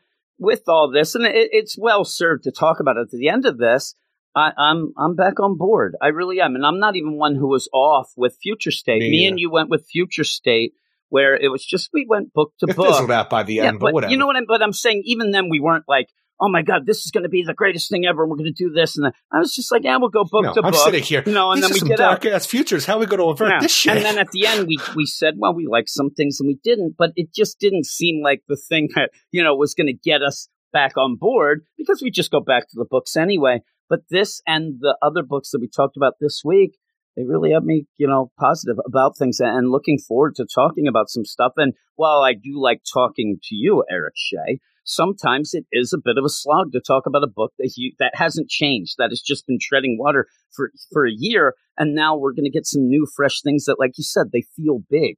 Now, again, I'm not giving this a 10. I'm going 8.5. And I think that you're not, I thought that you would be a little lower than me anyway, but just think if you're thinking there and you have listened, if you're not just jumping on right here. We start off with a book, and me and Eric are 8.5 and 8. I mean, this is a brand new world. Well, Eric. Just the idea. The reason I might be a little bit lower than you, just from my overall idea that I can't get out of my head, is it starts out saying that things are important that might sell, and also Wonder Woman. They showed me a weird future, but she doesn't know who Yara Flora is. I'm like, you get your shit together if you're going to tell this story and tell us this thing. Come on. It's so weird that she's like, "Who's that? Like, what future did you see?" She's like, "I was just watching myself." And then they're like, oh, really? What I was looking at was the Immortal Wonder Woman book. I don't know what's going on over here. They're like, oh, really? Like, what happened? You must have done a lot. Nah, I didn't do shit. I just kind of stood around and talked about Superman, but it looked pretty good.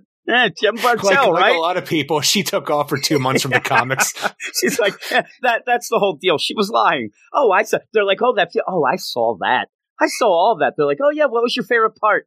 Everything. I liked it all. Which wasn't my favorite. Oh, my goodness. Everything was better than the last. I think I saw something about a next Batman. That seems cool, right, everybody? That seems really cool. Oh, my. I heard his name's Tim or something. No, you didn't. I loved all the stuff we saw of Superman on Warworld. You didn't read shit. She's like, no, I saw the alternate take where we actually saw the stuff you wanted to see. Saw stuff. Oh, really? No, you didn't just see people waxing poetic about that. You didn't see Shiloh Norman and Midnighter doing bullshit. You didn't see the Black Racer. No, I got to see the real straight dope. Get this, Black Racer. She ain't afraid of death. Oh my God, you did read it. Holy crap. But we're going to move on to the next. Who's Yara Flora? And then with the idea, even with that, Spectre's like, ooh, that John Kenny's going to do some real fucked up shit. I didn't see anything that bad. Really? That's the cost. The cost is getting those people therapy after they were under a bottle. Holy crap. I do like that idea that maybe he'll just go nutso. And then maybe what we'll get then is he'll end up being reverted back, right? Time travel. The idea that not only just our heroes, but everybody on Earth remembers everything because the knot's been untied and just went through death metal. Everybody on Earth is all messed up from PTSD and will not be right going forward. Now I can finally say that I don't get upset when somebody's like, ooh, that Flashpoint was tough, right? Though I still wonder why they put a name to it that just happens to be the name of the book. Like when you're doing it, they'd be like, branding. They end up where, Flashpoint, what's that? You remember that time that Barry really fucked up? Oh, yeah. Yeah, I call that Barry. I wish you guys would stop calling that. I call it Barry's fuck up is what I call it. Can we just call it the time point? No, that's the Flashpoint. It's like Gilligan's Island. Yeah, that's Gilligan's fault. It's Gilligan's fault. But yeah, you end up having that. And I do want to see what and if anybody does reference. Because again, they know that Wonder Woman died, so they remember death metal. And I want to see if they, and Roy even said, hey, I was a zombie. So I want to see if they ever like get around and talk. It'd be one of those funny issues where you say you like when people are sitting around and talking at their big thing, like, how about that death metal?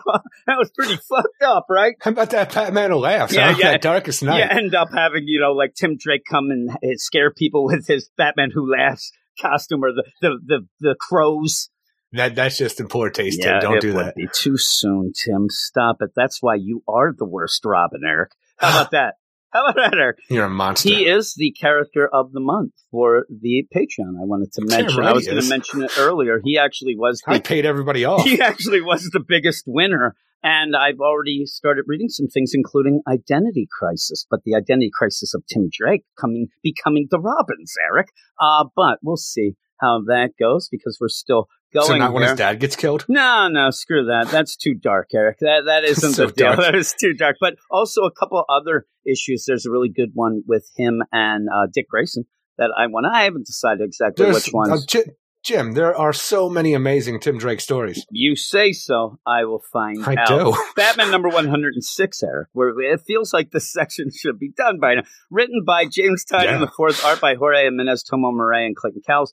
Coming off the heels of Infinite Crisis, Eric, Infinite Frontiers, we see more than just hints at, well, everything matters. It is coming at the heels of all of them, Eric, so I'm right.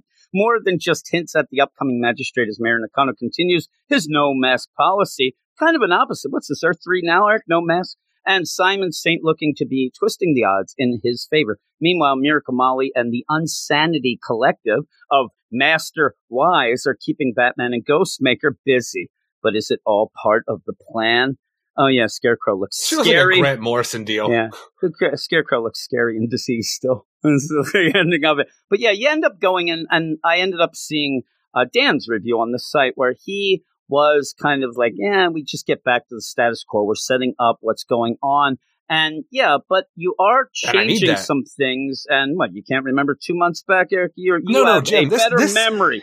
I know it. It changes it up. This is new Coke going back to classic Coke. So the thing is, I'm tired of Dark Detective seeing Bruce Wayne do one thing and this blow up a building in the end, and nothing of it matters. To go back to what I was enjoying for the most part with Ghostmaker and Batman, and exploring the new status quo of not only Batman but all the characters of Gotham in one book. I'm like, I do need this out of the gate. I actually wish we didn't get that Dark Detective and Bruce at all. I wish that Bruce was dead in the future state.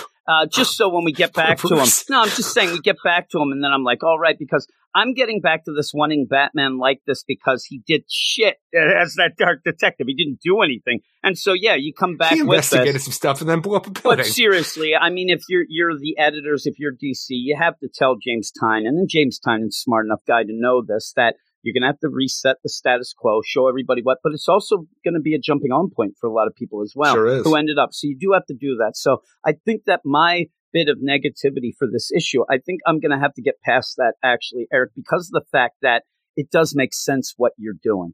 Like you said, you need this. You have to go. Yeah. And I do like it. It's just that, and I love the art. I think everything.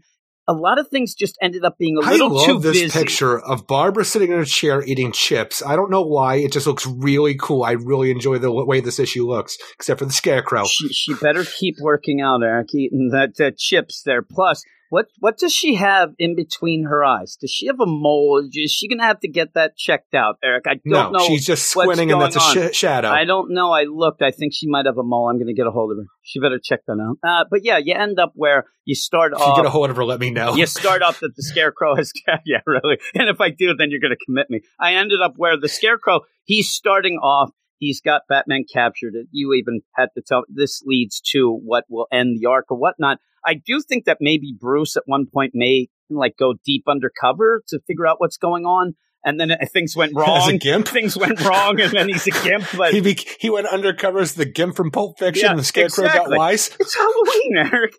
You get more of those really exaggerated, almost like anime, surprises and stuff in this as well. But you end up, I'd be shocked too. Look at this thing, this Scarecrow. But why is the Scarecrow look 12 feet tall? Because is that just because he's 14 feet tall, might be. But what is the Scarecrow doing? At points, he seems to be, fully working for Simon Saint, but then he is hanging out, maybe twisting and turning Nakano as well by the end of this. So that is intriguing. What do you think? Just the idea of this, I'm telling you, I just wish it was the regular looking Scarecrow, but the Scarecrow working for Simon Saint to instill fear in Gotham and the politicians of Gotham to work this magistrate system through to make everybody so afraid that they have to go with what Simon Saint wants. I like him not only doing that, but fucking with Batman and also keeping tabs on Nakano and wondering what he is doing Nakano behind the scenes. And again, this may lead to, injecting what appears to be Mountain Dew into Bruce there and then letting him go. It's freaking glow stick fluid. When they end up doing this, maybe it is to get Batman out of his gourd and then set him out so that he ends up, like Wesley. These masks are a menace. Snipes when he'd run through and naked in downtown LA and stuff like that, and people would be all confused and stuff like that, and then wouldn't pay. Did Wesley do that? I think it was Wesley, and I think that all I'm thinking about is Martin Lawrence running around with a trash bag on and I think it was out. Martin Lawrence that I'm thinking. Then he'll also be Wesley because he ain't paying taxes on that money he has left, Eric. So you end up though when you go here. You get Batman, the status quo is he's not a billionaire. It's basically the opposite of Lucius. Lucius went from millionaire to billionaire. Bruce went from billionaire to millionaire. They're swapping, right? Trading places it is. So pretty much we get from the idea of that is that he can't have an AI system car. He just puts, put a bunch of money into the engine to make it faster and can, jump out of it and has a steering, actually a remote control where Barbara has to take control of the wheel. The way that this is spelled out doesn't seem a money issue. It seems an area and space issue because it's never like you couldn't afford that. No, it's you don't have space for that. Oh, I took out the airbags or I took out this or whatever. But it's okay. It's almost going with James Tynion. It's like, oh yeah, I said that we'd have new tech each deal. And the thing is, even if the idea, if you get past the money and what Batman's doing now, with the way that, either the Batmobile is, it has, remote control steering. So somebody can Jesus can take the wheel from Batman or whoever else has the remote control, like Barbara. But the idea is he wants a fast car. He has a dirty garage where it has, a punching bag in it. Damn right. The thing is, he has the money for it. He is trying to go back to an old, kid, almost like a college buddy who's in town. He's trying to impress his college buddy. Look, we just have this grimy garage. It's all I got. Just like you, Ghostmaker. That's all it feels like at the end is the idea. He is just trying to impress an old friend. Impress him, or he's sick of Ghostmaker calling him Rich Boy. So he ends up doing Fast and Furious. I got a garage and a fast car, baby. You want a box? I'll tell you. Ding, ding. You end up where you have Barbara. Why does it bother me that Oracle would let just crumbs and shit go on her keyboard? It really bothers me there. I don't know what she's doing. Because anybody who's like you bothers you? It would bother you, really. I'm there. I have that real huge bag. I just cover the keyboard. That's my treat, imagine Eric. If this is drawn as Black Mode Studios. Oh, my God. Freaking Oracle sitting there just trying not to touch anything. Oh, my God. I sent you a picture of my point of view. I'm not joking, right? I wasn't joking about how shitty this is. But yeah, you end up, and they even have, drones and things going around, but they are going against Miracle Molly. They have the drones. And the thing is, it's not a drone. This is a gigantic hovercraft that the Unsanity Collective are flying around in. I'm telling you, it is pretty much a drone that you think of times, 100 for people to actually sit on this thing and fly through Gotham. But also, pimped out in weird ways that it looks like they've tied shit to it with cords and stuff. This is the art that they have stolen. Yeah, I'm saying even the other things. They're trying to steal something with a hatchback. Yeah. They don't have any freaking. The funny thing though is we don't know anything about this Unsanity crew here, and with that, they seem to have a lot of money to do some stuff. Now they are stealing some high art.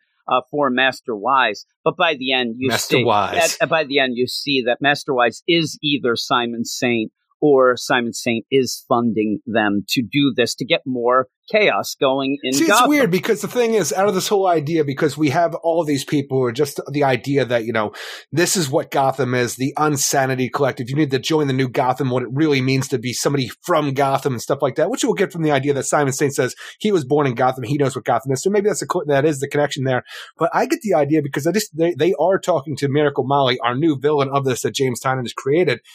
I'm just getting the idea that Miracle Molly might be, Master Wise. I don't know, the idea that she has a persona here because, they might not follow a young girl with green hair, but the idea of a Master Wise, I don't know. The thing that I get is that pretty much it seems that Bruce and Ghostmaker come down. Because she seems to be the one in control. Yeah, I think she's almost like a peacemaker. She's out in the streets going. But the thing is with that, you have them and Bruce and them kind of say, they're not the ones in charge. Somebody's pulling their strings. Somebody's funding these people. It comes up in this. And the only one you could think would be, and again, the guy who wants to cause chaos. And he even seems to spell out, he's going to do all these things and all this stuff's going on. So I just. Like you and I even are under the impression, I don't know if we talked about it before, but he's the one who did the Code Green, the A-Day instead of the Joker, because the Joker doesn't seem to be around. He will be in his own series next week. We'll find out what he's up to there, but the Joker not being here and everybody's saying how crazy it is that the Joker would attack this soon after the last one, it doesn't feel like a Joker thing. It just feels something staged. Doesn't, especially without the Joker even being present or coming out and trying to do it. What would he get from this? Because he does like to do these things, but he's usually so up crazy front. That Bane's dead. Yeah, I know.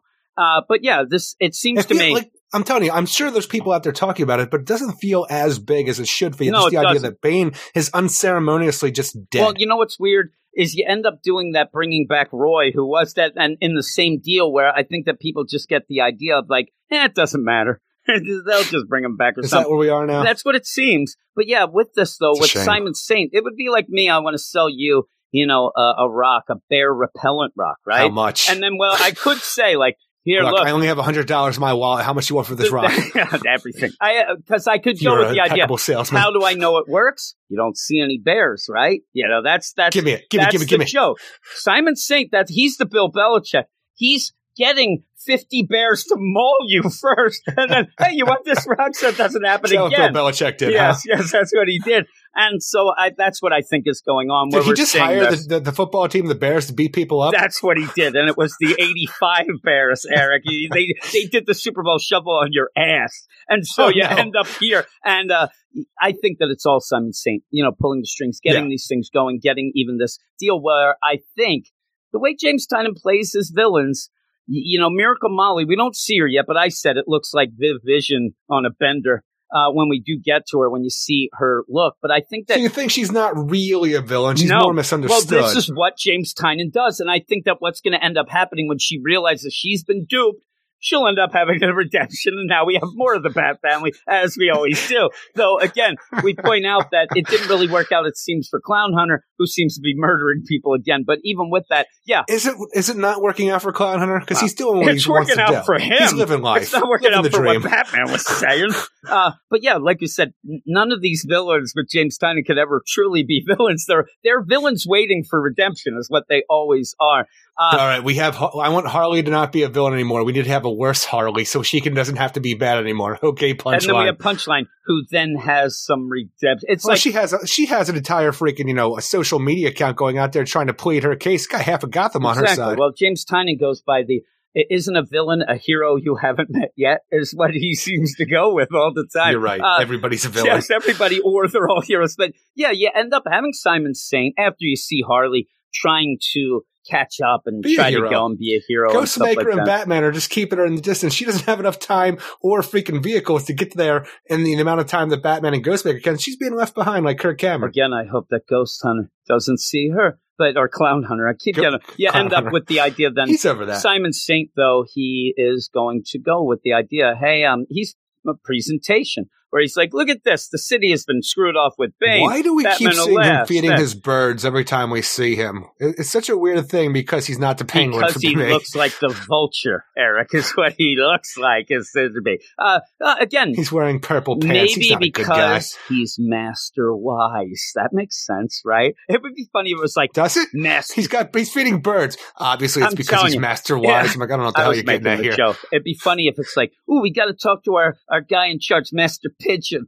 I don't even know what kind of birds these are. They look like dirty pigeons to me. Next thing you know, they have eyeballs in their stomach. I don't like them. Again, maybe that's why he ends up doing that, Eric. That's part of his tech. He likes the birds. But you end up... I love these birds. I just wish I can give them Kryptonian eyes on their tummies. They could shoot things and craziness. But he's doing this big presentation. Nobody wants to come to Gotham. It's been destroyed over and over again. The whole deal at Batman's there. He can't do shit. All this stuff. You had Bane, you had Joker, the Batman who all have taken over the city one after the other. You guys ain't doing shit without the Magistrate, baby. You need us. Yeah, and also the cliche, Batman creates his own deal. You're going with no mask, but you need more. What are you guys going to do? Because the threat's still there, and it's a supervillain threat. This is a wacky threat that a normal GCPD can't handle. And even says, why didn't you go and stop all these things? Why did the Batmans? And he's like, well, he got there first. He was there before. He got there first. But I do love the idea of this presentation where he talks about the peacekeepers who will be out there to be deputized for the city. And you only need about 6 or so for whatever. I'm like, you get up to 13 or so for what you need in Gotham City. And he does, it seems, maybe. You had a lot running around. But with that, he ends up, going with this whole deal. Nakano's there, and he's like, nah. That's nice enough, but I don't know. I don't think, and that's where I think it's like, ooh, we got to tighten the screws even more. And then you end up having the Scarecrow seemingly watching and then following Nakano back. You end up being introduced to this guy, Ricardo, and I'm telling you, he looks like a young Bruce Wayne from the Greg Capullo years. But we'll see. You wouldn't name him without him doing something, so we'll see what's going down with him. We had freaking, what the hell, Leone's freaking lawyer named in Bendis' Action Comics. Eric, This isn't Bendis. I mean, really, Bendis is the sleight of hand to lead to more bullshit. I'm hoping that you name this Ricardo and make him look like a young Bruce Wayne with a man bun for a reason. I kind of hope that Ricardo here is just Dick Grayson in disguise, and they're trying to already avert that terrible future by putting Nightwing here in deep cover. But he has what appears to be the deal with the contact, the blue and brown eyes too. So we'll see. Polydactyl? I don't know if that's what it's called. Pterodactyl. That sounds like with the hands. That seems like you had both hands. I don't. But you end up with that, and I think that this just shows up color. With the deal that the Scarecrow's working with him. He's going to tell Nakano and make him scared. Yeah. So he seems to have that. So maybe that's a little bit of a hint as well, Aaron. So then you end up having a reporter going to talk to Bruce Wayne in his new digs down at that apartments and stuff, and you have Mr. Potter. He's pissed. He doesn't like the Fort Gray area being, terrorized by paparazzi and the Bruce Wayne, but he seems to be pissed that Bruce has more money than him. This looks like what, M.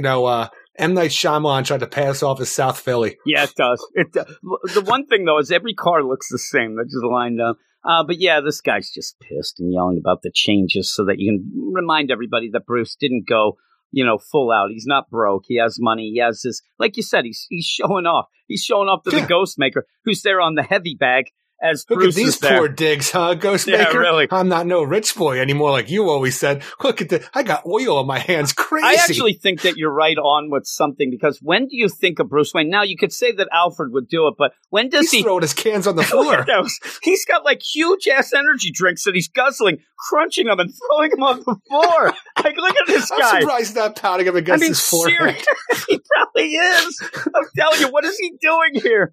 Oh my God! This is not a bad cave. This is a man cave. You're freaking having a midlife crisis with your college roommate. So again, he's like, I need something. So he ends up having a Joker card rug in there. He's like, I gotta have trophy, that. Huh? I'm like, there's a trophy.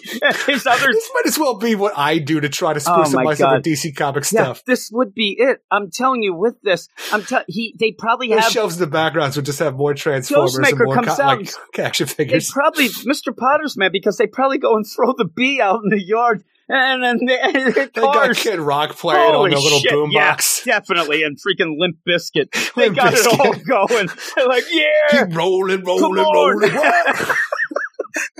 Nookie again, Bruce. Let's do it. And then they're just singing. They're drunk as shit. There's a big screen in the background with a UFC match on. How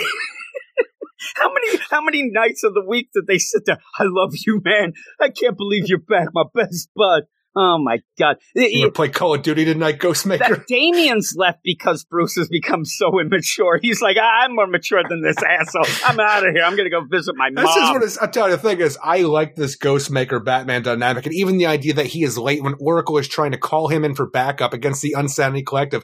I like this dynamic of this friendship that was started before Future State. I do want to see more of this, but it is, in my mind, it's a silly kind of concept where he put Bruce Wayne in this dank garage just with a boxing glove situation where he's going to, spar a little bit before going to bed. It's just weird. Seriously.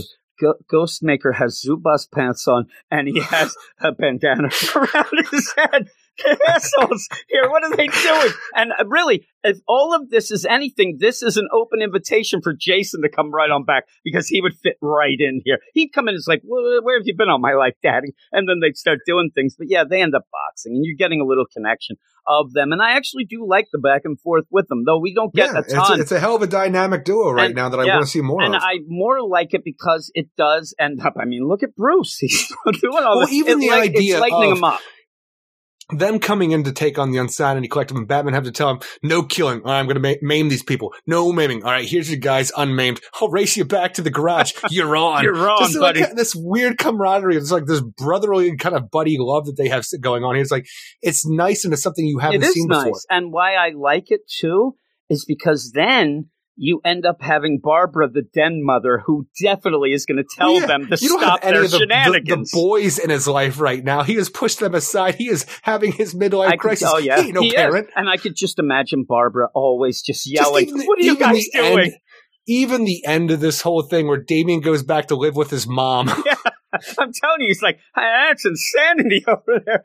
Dad looks like he's a sophomore in college. I'm done. But you end up there where you go then. He's starting a beer softball league. So he would be in that. It'd be awesome. He's on a bowling team. He's on all that shit. Darts. darts are the worst, Eric. Then that's not a sport. But they do need a pool table or a foos table in that garage. A foosball table would be the best. Maybe even some ping pong. Though, if you're going to be cynical about this, you would think that this is just to lead to Ghostmaker either dying or becoming bad again. But hopefully this continues because I do like it. You end up Nakano goes home. He's starting to drink. Well, that's one thing. We don't hear anything about Ghostmaker in Future State. No, not at all. So we'll see what's going on with that. Nakano goes back. I ain't seeing no wife, Eric. His wife was a little pissed off at him with all the stuff he was doing as we left. So I think he keeps odd hours. She might be visiting her mother, Eric, but he's drinking. He's thinking about things. He doesn't want to get involved fully with this lockdown state of the magistrate. And then there's Scarecrow behind him. I don't know what's going on. The thing is, there's not even Scarecrow. I don't even know what's going on there. There's an effigy of Scarecrow, just a Scarecrow that's been hung up in Nakano's house behind his sofa, which would be the most terrifying thing. You're just sitting there, you're watching the news, having a drink, you get up to go take a leak. This is right. It's right behind him on the sofa, though. Like, he gets up to take a leak. He's going to be terrified by this fucking Scarecrow just pinned up in his house. His wife would definitely leave if the shit's here. This is what the Scarecrow should look like, now with the stupid look he has now. And it's there. What the hell's he doing? Did he capture? That's a little thing that he's going, whatever. But with that, you end up where he's like, thank God that in Gotham they have the year-round Halloween adventure store so I can get my shit because I like doing this. Yeah. So you end up, Jess might have sold that. Well, after the Joker War, there was a lot of big box stores that remained empty. Spirit Halloween gobbled them up. That gobbled them up. And plus somehow Batburger with the Jokerize your fries. I think they might have went bankrupt, Eric. I don't think you're going to be able to do that anymore. Now it's like, can I bane your ass? I don't know. But you end up where, you end up where you have all that. And it's cool. I do like it. It's a nice setup. Yes, you're getting heavy into the things that lead into Future State, which we were expecting. We kind of wanted. Yeah. I want to kind of avert that Future State. I don't want it to last 7 years. Like, I don't need in real time to get there with just this, and this. So I hope at one point, within the next 6 months or so that we end up. I don't need to have that going. I hope it's how I picture comic book time because each one of our years, 5 of our years is 1 year to comic books is how I do comic book time. We'll see. So I'll see you in 35 years, everybody. Yeah, I don't need that. But you then go off to introduce that Joshua Williamson Robin story that he's going to continue to start out. Demon or Detective. This one is called Joshua Williamson Writing. Glebe Melnikoff, the great Melnikoff, Eric, on art, ALW's Troy Peteri on letters, and this will continue. The next part of this will be in the next Detective. So we're going to go to that, and then the Robin book. And I like this whole continue. Like, the thing is, I know we're going to have a Robin book coming out that's going to explore what Damian Wayne does once he is Robin no more, going into the Kumite or going up against the League of Lads or stuff like that. But I do like that we're using this time in the Batman and Detective books, like we have been with Damian Wayne, to lead into something and tell a complete story instead of just throwing us into a 12-issue mini or whatever it is. It is good. And the thing is, it does set you up. It reminds me a little bit more, but it does still remind me of what we did with that Stargirl deal, where there are going to be some people jumping in. They may not know Damian, fully. So you're going to have to, mention some things. Oh, your father. Oh, you do that. I just want to know what Talia al Ghul's doing living in Markovia. Yeah, she's, she just goes to exotic places. I mean, I'm surprised. My dad took my last place. I'm telling you, everywhere she goes, they suddenly shut down and you're not allowed in and stuff like that. So you go places. But I do like the art a lot. I thought the art was great. Damian coming in, he has a cool, I don't know about that, the mask. His weird ass tunic or whatever. No, the mask is fine. I don't like the tunic mask or whatever he's wearing. With the tunic, it ends up looking odd. But you do get Damian, who's there, and he wants to go back. He wants to take over as. I want to be the grandson of the demon once again. Yeah, and that's where. Remember when I said that there was the thing? This is what he says, Talia. I have come to take back my role as he grandson of the immortal Ra's al Ghul. That was where I was like, why is he saying that? But I actually. I'll give Joshua Williamson credit because I was worried a lot of times. I think he does. Do you have a concussion, Damian? Super, yeah, really. He's like, did you fight somebody to get up here? Yes, you did. We saw that. But you end up where I like that he calls her Talia because that is proper with Damian. And it seems that, Joshua Williamson has done even that going forward after the Talia thing, moving on, he does keep calling her mother though. So it's like, it almost feels like a weird power move coming back and not calling her mother right away. But the whole idea, I am here to take on my role as I always should have Talia. And then it doesn't work out. Mother. Whether you like it or not, mother. I think that it was one of those, like, his role there and what he says is taking back the role. That is kind of saying, you're nonsense. Like, I'm the one who's going to take it. So right there, we're against each other. But hey, how you doing, Mommy? What's up? How I you heard been? Leviathan didn't work out too well for your mother. It was taken over by what? A manhunter? Get out of town, Mommy. What have you been doing besides since you killed me, asshole? And by the way, I ended up nuking all of those monstrosity versions of myself on that island. So, but yeah. Some deep cuts right now. Nobody remembers that. Yeah, well, there you go. But you end up where the big thing in this is to be intrigued by what's going on. And we're going to get another league. Me and you are getting a little sick of these leagues, right? Not the League of Assassins, not the League of Shadows, but the League of Lazarus, who seems to be the next big thing. Yeah, and not the Bat Family Beer League softball, but we're going to get this. Not yet. And they look pretty cool. They really do. For what little you get, I think that's a pretty badass look. I mean, I don't know what their workout program is there, but I need to get a hold of it. It's working for them. Yeah, really. And if it's just I think Lazarus, they pretty much just, lift those giant-ass knives that they're holding. I wouldn't even call them swords. They're just fat fucking big knives. They are. Maybe they just hang out and they have the hot tub full of the Lazarus, Eric. That'll do it too. But yeah. I actually think the League of Lazarus, I think they use the Lazarus to do their, I can't remember what the hell this writing is called, but I think it's more like a Middle Eastern writing that has some big old tattoos on them. I don't know what it is. I think it would be the Sanskrit deal, but I don't think it's Sanskrit. Stuff. But the idea that they used the Lazarus fluid as the ink for their tattoos to empower them, and that empowers them. Well, there you go, and you have a bunch of fights, and you get Talia with Damian fighting. Damian obviously is going to go up because we know that mini is about the Kumite with the League of Lazarus. But at the end here, you end up having the one guy grab Talia and maybe slice her neck, maybe have Damian do it. But it will not be enough to stop me from drawing demon blood. Kill him. Like, what are you waiting for, Damian? Kill him now. And then I splash. So you don't know if Damian did kill that fool or if, that fool did kill his mother. The fool is a little far away for an eye splash, but who knows? But yeah, I think Talia kills him. I think that this is what I think is going to happen. She's going to be so disappointed in Damian if she's forced to kill this guy. I think that she kills him, and I think that is the shame that leads him to have to fight in the tournament, because the tournament was for him to prove himself. Just like your father. Exactly. And impotent. The tournament is to prove that he is able to take out. He's going to go and fight in this to be the big to-do and even lead the League of Lazarus as well. And so that's what I think does happen. I think that you see that hand. You wait, mother. Zip. I'm going to give you another year of blood. Yeah. So we'll see, but I liked it enough. I'm looking forward to it. I enjoyed it a lot. And yeah, talking to you about this, my score has gone up because what are you going to give it? I'm giving an 8 out of 10. I love the art in this whole thing and the backup and the idea of getting back to the status quo. While it might not be for everybody, because you might already know, like we talked about with the Infinite Frontier, I needed this feeling of what we're going to be dealing with going forward with Batman, not only starting back up with the idea of the Magistrate going forward, but the side villains, the Scarecrow, Miracle Molly, all this other stuff we're working on while dealing with what is Ricardo, the Bat Family now Eric. with Ghostmaker Ricardo. and Ricardo. I don't care about Ricardo. Look at him. But all of these things are really cool ideas that we're continuing on, which I was interested in before, and I did, kind of forgot about because it's been 2 months now. I look forward to all these things, and I think it was handled very well here. Yeah, I do too. And yeah, at first I kind of went with that.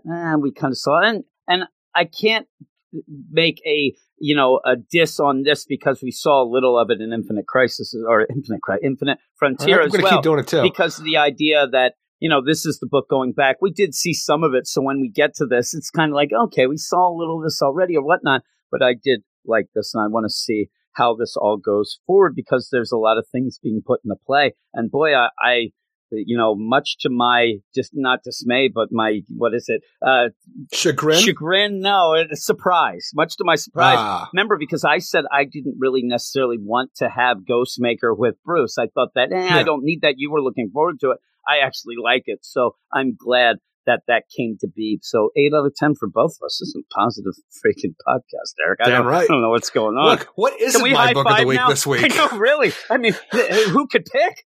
The do or die pull list, everything. But we'll see. We're going to go up now, and we'll be back with the last 2 books of the podcast. Well, he stares into the mirror, moosing up his hair. Blows kisses to himself, and he really thinks that tear is tear. And boom goes the dynamite. Ricochet.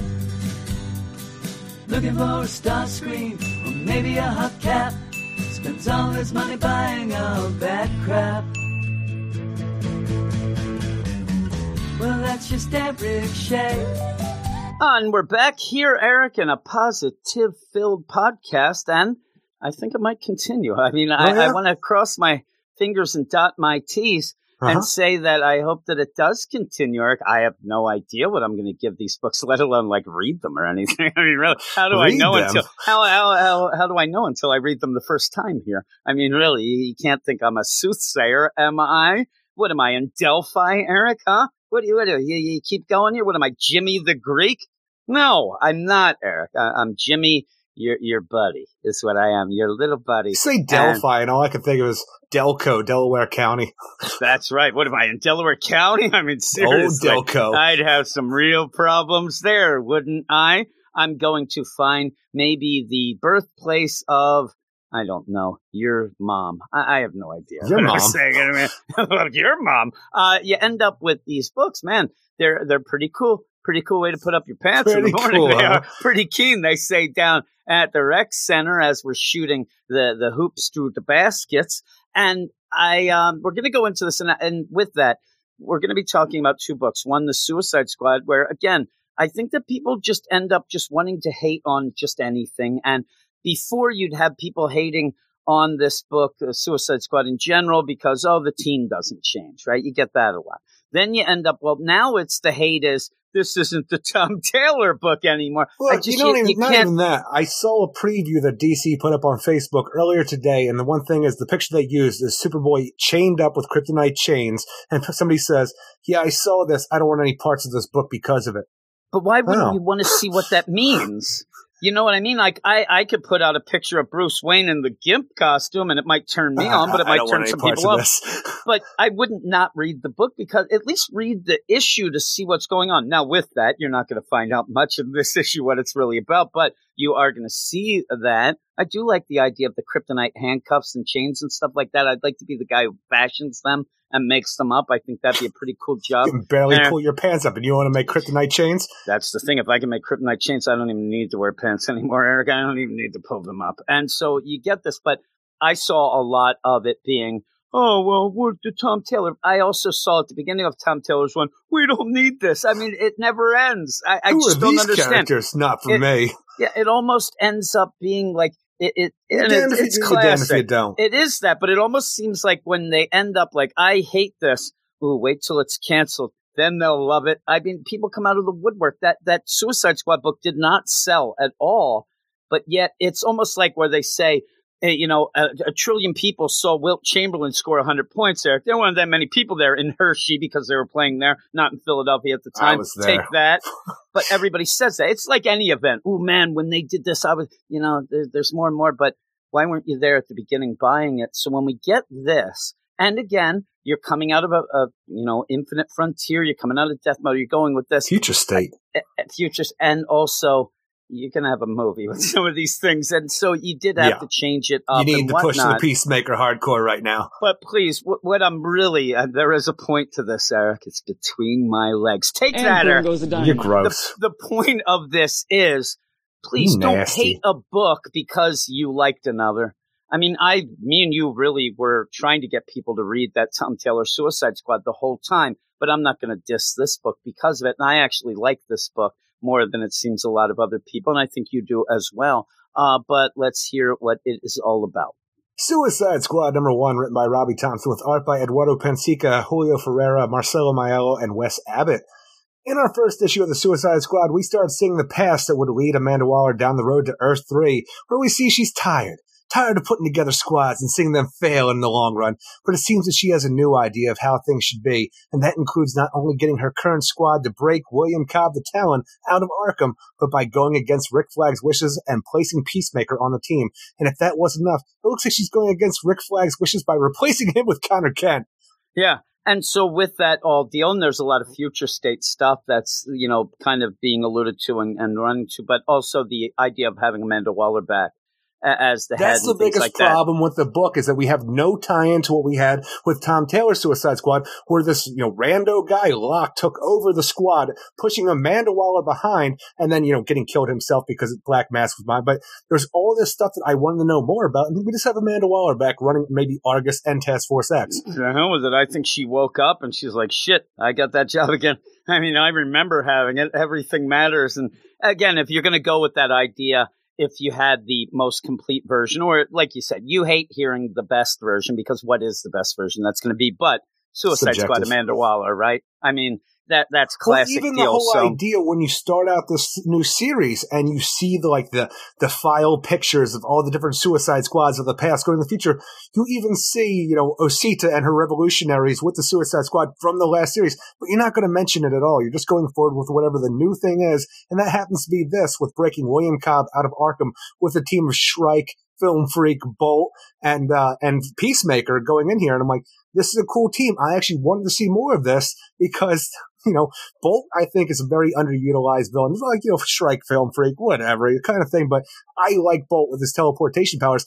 I wanted to somehow tie him into who the Bolt is in the the Justice Squad of the future state, and the idea where he has teleportation powers, you could somehow lead that down a family line doing different things and make it so like she's a speedster and stuff like that. Do something along those lines.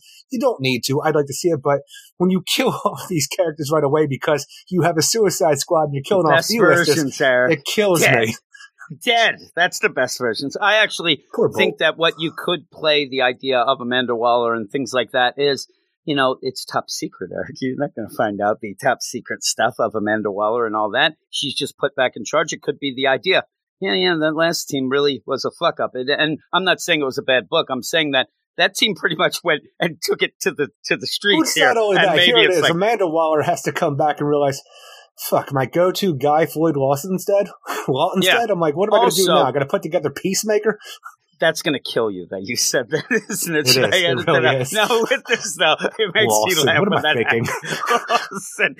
And so, but get the idea, too, that, you're trying to get this in, like you said, Argus, like, hopefully this whole Infinite Frontier means let's forget about that shit that Bendis destroyed as well, because the idea of Amanda Waller not being part of the Suicide Squad and leading it and all that did kind of come about from that whole Leviathan taking down all the things. The Suicide Squad itself didn't even make sense after that, and they kind of fudged it in for that Tom Taylor book. But now we seem to possibly be getting back those organizations maybe, but I like seeing Amanda Waller at the head of this, and I think that Robbie Thompson does write a really good Amanda Waller. I mean, not only good Amanda Waller, Waller, but the tired version of Amanda Waller. We saw the ass end of this when she's in Earth 3 going fucking off her rocker and what she wants out of a really secure world and stuff like that. When she's talking to Rick Flag about putting together this team, the idea that they're actually breaking into Arkham to get out William Cobb at Insane Town and stuff like that, because she is putting together a team that she knows will go to the ends of the earth to fucking win and do what she wants. That's the idea. Like, I want to put together a team that I know will do this, because I'm tired of training squads only to have them die before they reach potential. But most of all, Flag, I'm tired of losing. So when you have this whole thing at the end, she's going to talk a chained up Connor Kent into leading the squad, having a Peacemaker who will kill anybody he needs to make sure the peace is given to what he needs, and then having a Talon on top of that. Well, yeah, we're missing Shrike, Film Freaking Bolt, but they are at the top of the top who are going to get the jobs done, obviously. And Film Freak, I kind of got a kick out of him with some of his quotes. But then he's quoting Jumping Jack Flash, Eric. And did you ever watch that movie? No, I was going to say, is he doing the Whoopi Goldberg movie? Because I don't think she ever says that in that movie. The thing is, I can't say she doesn't, but it makes sense if she does. It's almost as if he's just throwing out quotes, and somehow Robbie Thompson thinks that's a deal. Film Freak is tired and he doesn't care anymore. Exactly. He's just singing songs. He's going to quote TV. Did I do that? And all that. And with that, I would have liked to have seen Film Freak carry on and do something like what happens to a Film Freak when during the COVID shutdown there's no more movie theaters to go to. Can he start quoting things that go direct to Max, TV? Same day, baby. He ain't HBO Max, man. I mean, he's the Film Freak here. You don't need that. He's now an HBO Max moron, they call me. Netflix freak. Yeah, it doesn't work good. You want to go with Netflix and kill? That's pretty good, Eric. I do like I like him in this, though, again, with him gone, I'm not losing sleep because he's not going to. He's going to end up pretty much in the original Suicide Squad movie. I would be worried if he did continue on that he is kind of the one joke deal. It would end up being Boomerang crapping his pants when we ended up starting Rebirth and stuff. I don't need that. But I like the idea that you do have Robbie Thompson starting out, and Film Freak dying. Is not going to be something like, oh my God, they did it, right? Any of these. I know that you wanted more Bolt, but Bolt dying, oh my God. It is a shame you bring him back just to die, but at least it sets that up that anybody can die. Even the idea where we like the Tom Taylor humor that he gives all of the characters, whatever he's doing, that's something that the Suicide Squad on top of the death and destruction needs, is that type of humor, the Suicide-esque kind of humor that we're laughing in the face of death, because even when you come in here, Bolt's an asshole right away where he teleports Peacemaker into the sewers underneath Gotham to like the shit-filled sewers like he's Andy Dufresne from the Shawshank Redemption. Yeah. He's like, you know what? I'll Bolt, take your word. Your accuracy's for shit. I'm like, I don't know what you're talking about. Peacemaker worked fine for us. Yeah, he ended up not being able to teleport one guy right and the rest of them, they're there. He did it right. Yeah, he did. And it is pretty funny. But they're there to get William Cobb. And with that, I was hoping that we might see at least a different Talon, whether or not it was the Talons that we know and love. Or Calvin Rose, or if it was just somebody new. I mean, this is the thing. Even like me talking to some people, talking about when this was announced, oh my God, it might be Calvin Rose. It might be Calvin Rose. I said, no, they're going to go William Cobb. And by the way, they're only two of tons of Talons. They have a lot. Now, we don't know the status quo of the Talons. At one point, they're there fighting homeless people and stuff like that. But at one point, especially in like the We Are Robin days, there were tons. They'd just go. And so I was hoping that it was going to be something different and something clever, something a little more. Like, here's the Talon that's known as the Butcher, and here's the Talon that's known as the Baker, and here's the Talon known as the Candlestick Maker. No, they messed it up at the end. Then there's the shoe guy. What are you doing? I'm the cobbler. That'd be good. No, actually, I was hoping like maybe it'd be something clever, like the guy who didn't quite make it, though that doesn't work. But even that from the Nightwing series in the New 52. We had that before. The guy who took the place of... Which is kind of funny because thinking about that character who was pissed at Nightwing because when he went away, he was taken by the Talons and left for dead because he didn't cut the mustard. You kind of have the same connection with Shrike, who used to be a friend of Nightwing, Dick Grayson. So I'm actually mad to see Shrike go down here because you don't do anything with Shrike.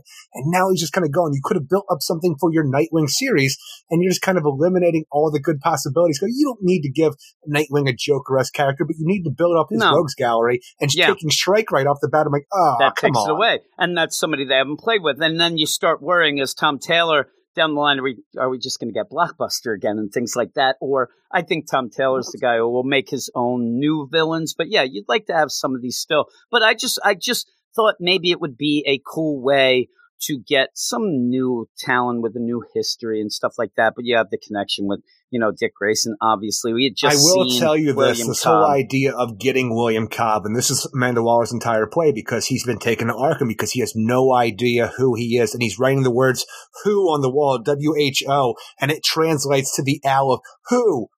And I'm like, because he has amnesia and she wants to get his ass before he realizes what kind of weapon his ass is so she can mold him and make him what she wants out of him. But already when they go to release his ass, he has a makeshift Talon mask he's already made out of bed sheeting and bull crap, puts that on and it's just going with the who and beating the crap out of everybody. Movie? Wasn't that sheets and bull crap? Sheets and bull crap. All they have to do was get his crystal, Eric, and then he'd remember everything.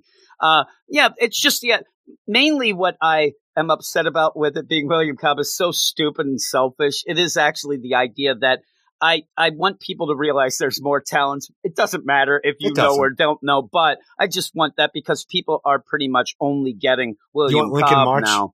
Yeah, actually, that'd be really cool, Eric. But it'd be something different. But we do have that. We're going to have the connection with Dick Grayson. I'm just waiting when we have a Talon brought in. That's crazy. I'm waiting for that Future State part where we have a Parademon brought in. Yeah, Parademon, all that stuff going on. I mean, where do you go next? But yeah, freaking Christopher Smith, the Peacemaker's best friend. Yeah. You end up going, and even that where Rick Flag is like, what's going on? I don't like the way this is going. I'm going to stop this right now. Peacemaker is insane. What are you doing? He gets the job done, Rick. What are you doing getting this one? Like I said before, Rick, I have a vision for what it is, and too bad it just does not involve you anymore because you're holding me back, Rick. You're holding me back. And he tries to order, and probably could order, a stand down by Peacemaker, and she ends up shocking the shit out of him, and he goes down, she presses the button. So it's really showing, and you know he crapped his pants. I mean, really. And with that, of course he did. With that, you end up, and I heard him yell, "Don't tase me, bro," as he went down. But you do get that, again, not only do you get a bunch of characters getting killed, but you do get this tired, no fuss Amanda Waller, who needs to win. She needs a win. She's been losing too much and losing too long with these bullshit characters. She did screw up, though, because she set this mission forward. She wants to have a bunch of winners on her team, but she picked it during A-Day, the Code Green, where we have the Joker gas going through Arkham at the same time the Suicide Squad are trying to nick, William Cobb out of the freaking loony bin here. So on top of having a crazy Talon going after him, they have to try to get out of them with him while Joker gas is filling up the freaking place and killing everybody. Yeah, and it's pretty cool because, like you said, he's fighting them off as they're trying to get him out. He also, man, he's badass. I know he doesn't have a memory, but he can make a damn shiv out of it. He's got some muscle memory. That's all that matters. He made a shiv out of his freaking toothbrush. He's stabbing everybody with that crap. Oh my god. Yeah, then Film Freak takes it. That's all, folks, he says. There you go, Film Freak. We hardly knew you again. Oh, poor Film Freak. You were brought back to life just to die again. All the shit's going down. Rick Flag is now fully just chained up to a wall. And Amanda Waller says, okay, now I got to go and get someone else who can lead. Just like everyone else on Task Force X, you're replaceable. I have someone else who can lead this team. And then moves on to her whole big thing where she opens up a giant vault. What am I doing here? Waller, I'm not a criminal. I'm not. Your very existence is a crime, Superboy. And seeing the reveal of Superboy is not only cool for the reveal of, oh my god, she has a Superboy, but seeing the Superboy, he is in his pre-Flashpoint, t-shirt, black t-shirt, late 2000s costume, not wearing his mid to late 90s Bendis bullshit costume. This is more of an everything matters. We are back to where we should be at least. And again, that's where we should be. And the idea that we have in Future State where aliens are looked at wrong, but also the idea of just also being maybe like we saw in the Infinite Frontier, the idea of the anomaly of John, and he's not, but like there could be a lot of things going on. Along the idea, if you want to go with what Spectre's talking about, where, he was conceived in one world and born another, and they're both gone now. He is an anachronism. He is terrible. He is Bad News Bears.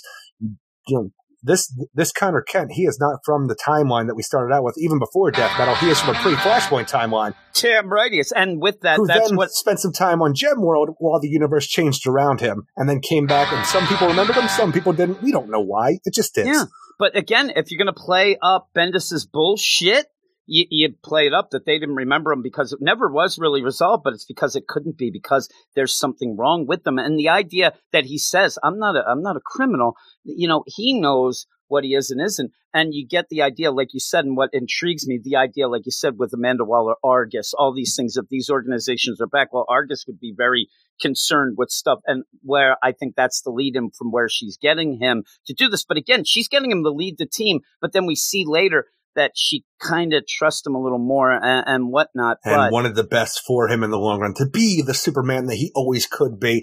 And for people who are out there saying, like, Superboy on the Suicide Squad, that's stupid, you can't do that.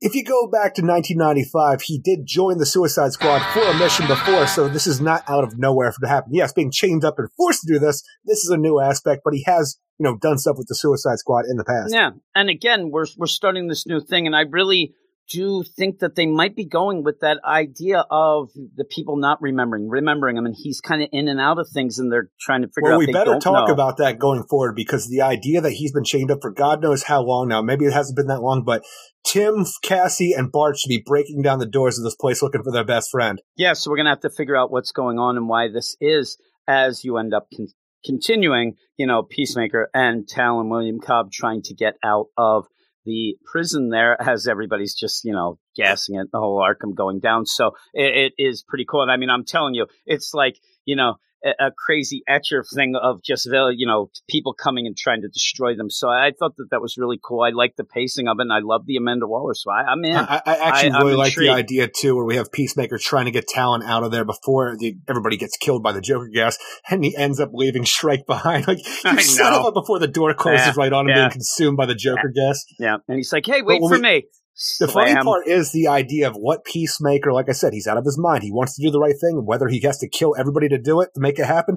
He has a set goal of, making peace, and he's going to kill anybody to get there. But when you end this whole thing with closing the escape of the exit door behind them, shutting off the Joker gas where they're now on the stairwell to the exit, it's Talon and Peacemaker, and with all these guards coming up to stop them. So even think about that, where you have Mahoney running through Arkham Asylum, and all of a sudden the gas is taking out all of these people. He thinks, who knows how many people in Infinite Frontier that the gas got, or was a Peacemaker and Talon taking these guards out as they make their escape. Remember, and that's the thing, when Batman ended up saying to those police officers, I can tell from my things, the readings, there's 17 survivors, and they're like 17. And when you say that, that could be something where they know how many police went in there. They know how many guards and police are supposed to be in there. And with only 17, because they're being surrounded right now in the stairwell.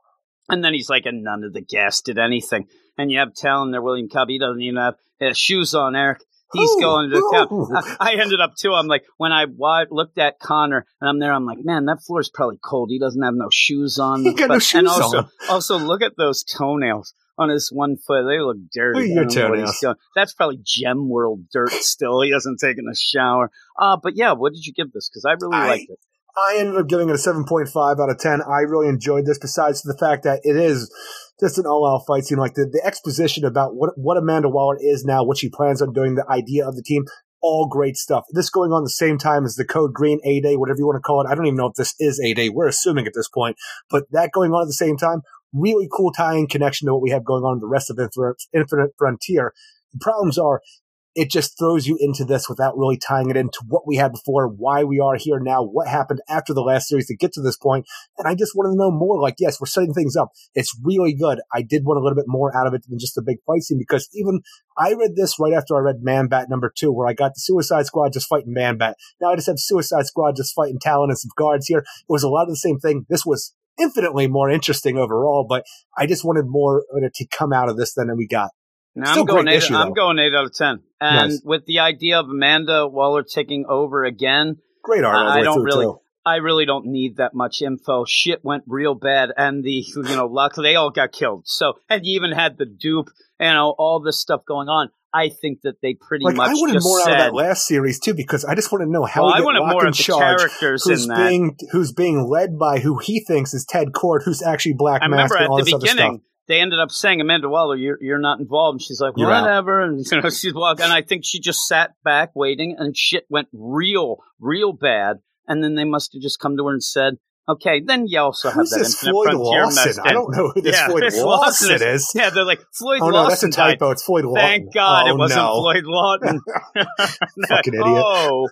But yeah, I think that it works well with this. And again, we're going to possibly find out more of this new landscape of things, even through other books and things like that. But to me, it actually solves a little bit of the nonsense that you had to kind of, tiptoe around that Bendis did with that Leviathan. Amanda Waller's back. You end up having Rick Flag get put down, and you have Superboy. I want to see more of it. And really, I don't mind the extended fight. The thing that we end up, like you said, we did Man-Bat. That was part of our Patreon spotlight.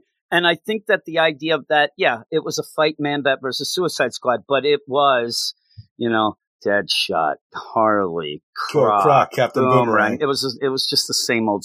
I will tell you, I'm really excited to have Peacemaker on this team, though, because while I think it doesn't translate well to the live action, the big screen, because I'm not all in right now for a John Cena Peacemaker for the Suicide Squad movie, but here I think it's great. I want to see more of them. And just with the beginnings to have Film Freak and say, I want to see who fills in now. And with Superboy there, I mean, what are they not going to be able to stop with Superboy? And we'll have to see how that works out. But yeah, I'm 8 out of 10. We're not going to be able to stop an explanation for who he is. Oh, did we ever start one? I mean, it'd be funny. The first thing they go after Bendis for this nonsense. That's the first target. But we're going to end the podcast with a book that a lot of people assume that I would hate, Eric. They think I'm a hater. Yeah. I don't like Swamp Thing books in general because they get overly complicated and pretentious and stuff. And I'm not going to say this one doesn't. No, but for some reason, I don't mind it as much. And it didn't take me that long to read. And that's a big plus for me with the Swamp Thing book here. And you still end up getting a lot of narration and some weird stuff here. But I do like the tone of it. And I like it in a way as we go. And I have my thing here. But I like it in a way that's kind of it's a little side story. It almost feels like it would come from like a Tales of the Swamp Thing, and like each issue will get a new Swamp Thing. I agree. It does feel like what we had before. What was that? The Swamp Thing holiday special or Halloween special where we got all this different Swamp Thing throughout time. Well, we are starting out with a new Swamp Thing here where you want to know more about it. But by the end, and the thing is, you can't expect everything from the first issue, obviously. And when you have this, though, I'm like, do I even know how to pronounce Levi Kamei's name? I don't know if that's right. And why is he Swamp Thing? I don't know. And the thing is, again, this isn't an ongoing series, so it's just 10 issues. It's a maxi. And so after that, we'll probably go back to Alec Holland, because Alec Holland is still out there as far as we know. He's chilling in New Mira. New Mira, he was there trying to hold it together and make sure that shit doesn't go wrong. Swamp Thing right now leaves the green, the other place will be come back to the other place and not be New Mira with the green connection to Earth that we have anymore. But with that, such a weird idea, because the way the Swamp Thing had to go from our realm to the other place is that he found this connection that there was some green there, and that it never made sense to me. But now he needed to stay there to keep New Mira as it is, even though I don't know if we have the New Mirians people going there or Bobo and the freaking Nightmaster sword. I don't know anything Blue about Devil that. I just know Eric, it's chilling there in the town square. Is what it's doing. Yeah. But I don't know what we're doing with Swamp Thing. On him. I know that the idea of a new Swamp Thing does sound intriguing, though.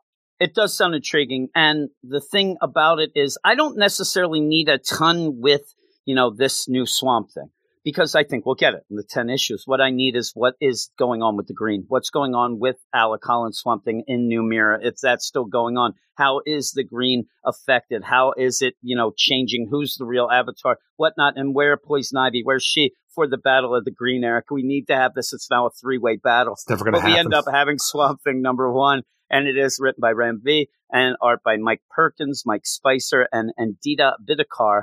And I'll tell you, too, Mike Perkins, not my favorite artist. A lot of people like his art. It fits this book, though. I like when an art fits a book, and you can kind of go. Some artists out there, they don't really fit much anymore, right? John Romita Jr. Ram V gives us a Swamp Thing book that looks like a slow burn introduction to a new host. And while I do want to know what is going on with the Green and Alec Holland, I like this for its horror vibes. I am not going to go crazy here, though, like some, since we really get nothing but kind of intrigue and atmosphere here in this first issue. The Pale Wanderer. I like it enough, and I'm looking forward to finding out more about it. And again, this is the thing, is like, I always go on about it. When Reggie was with us and we ended up talking Swamp Thing, a lot of times I'd go make a sandwich, right? I'm like, I'm out. So or just JLD in general. JLD, I'm out. Because of that whole deal and the mystical mumbo jumbo and things like that. The bed sheets and bullshit. Did you stick around for all of Ragman and Etrigan? Who knows, sir? I tuned that up. Pretty much when magic's involved. No, Jim's Hocus Pocusing his ass out of here. Yeah, really. I'm using my magic to disappear. You end up, though, I think I stuck around for that Etrigan, probably the worst of them all. There were so many bad miniseries with that shit too, that Ragman. So you end up where Dead Man. You go in, yeah. And so when I go into this, I almost like it because it's not Alec Holland, and it's not, so it feels fresh. Yeah, you're going to get a lot of the fanciness and the potential. That's always going to be there. Again, you say the idea because the thing is the fanciness, the potential. These are just words we throw out there because we don't understand how to really classify things from what we're talking about. But the idea when you have a murder in the desert and we have a forensic scientist coming out here trying to figure out what killed this person and why, and you just have a random cop. I wonder if it was the Pale Wanderer, everybody. Oh, you don't know the Pale Wanderer? Let me tell you a story about the Pale Wanderer. It might be this guy or it might be this guy. Actually, his name doesn't matter. But what I do know is he went out to live in the desert and he stopped being a man. And you know what, everybody? It is the Pale Wanderer, because then he talks about the idea, this is what happens when a desert dreams about being a man. What about you, Swamp Thing? This is what happens when a swamp dreams about being a man. You still fresh, though. I'm going to send you back. Come back, y'all, you hear? The end. with that, I think that the reason I say those words, Eric, pretend, whatever, and fancy, whatever, because unfunness isn't a real word. I agree. Because that's what I get. I really end up, I want to have fun. Let's try to make this feel special. And like the way you do that is you overwrite things to a way that you want to always ape what we always feel like. Everybody wants to ape Alan Moore with what he did with Swamp Thing. And we have to make this book feel like, I'm going to always say it, some gravitas compared to anything else that we're dealing with because of the legacy of the Swamp Thing. And now we're going to start fresh with, now are you calling him Levi or Levy, our new Swamp Thing? Levi, I'm going with. But that's okay, just I don't know. Because I ended up working with a Levi back in the day. I'm Levi, Eric. I'm not going any further than that. I'm just saying. Levi Kamei? I'd say Kamei. Kamei, I would say. Then I went into Google and did some pronunciations, but it gave me a bunch of different ones because it's an asshole. Now, again, where I usually end up not liking books like this, and Ram V is one, and James Tynan's another one where you get a lot of narration boxes and things, and you do get that. You do get that here, but for some reason I got past it. What I don't get past, and where I'm saying where this isn't a perfect issue. A lot of people think it, but you end up having this cop, this sheriff, right? You even did your impersonation, like, oh, hey, look at here. Some man come back with the desert. You hear that, Chief? And next some thing man Doc's going to tell me is it's the Pale Wanderer did it. So this is what Wanderer, you end up. You really all new here, ain't you? It's an old desert legend, Doc, the way I heard it.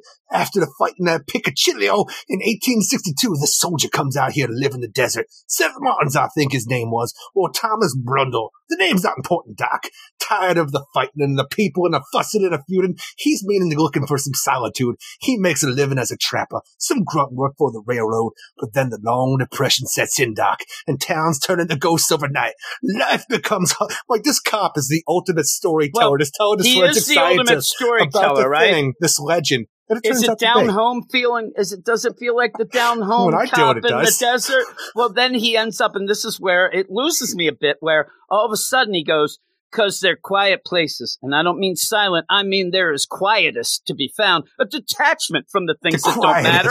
And he says, and in that detachment, perhaps we recognize that which we've been trying to drown out with mundane crap. He becomes a professor. Is this a small town cop, or is this Rod Serling introducing a Twilight Zone episode to me? Or is it, Einstein? I mean, just the idea. And that detachment, perhaps we recognize that which has been trying to drown out with mundane crap all our lives. The truth, Emmett, the realization we are all from the moment we're born trying so violently, like, it ends up you need to leave the small town cop. You need to go someplace to be something more important than you are.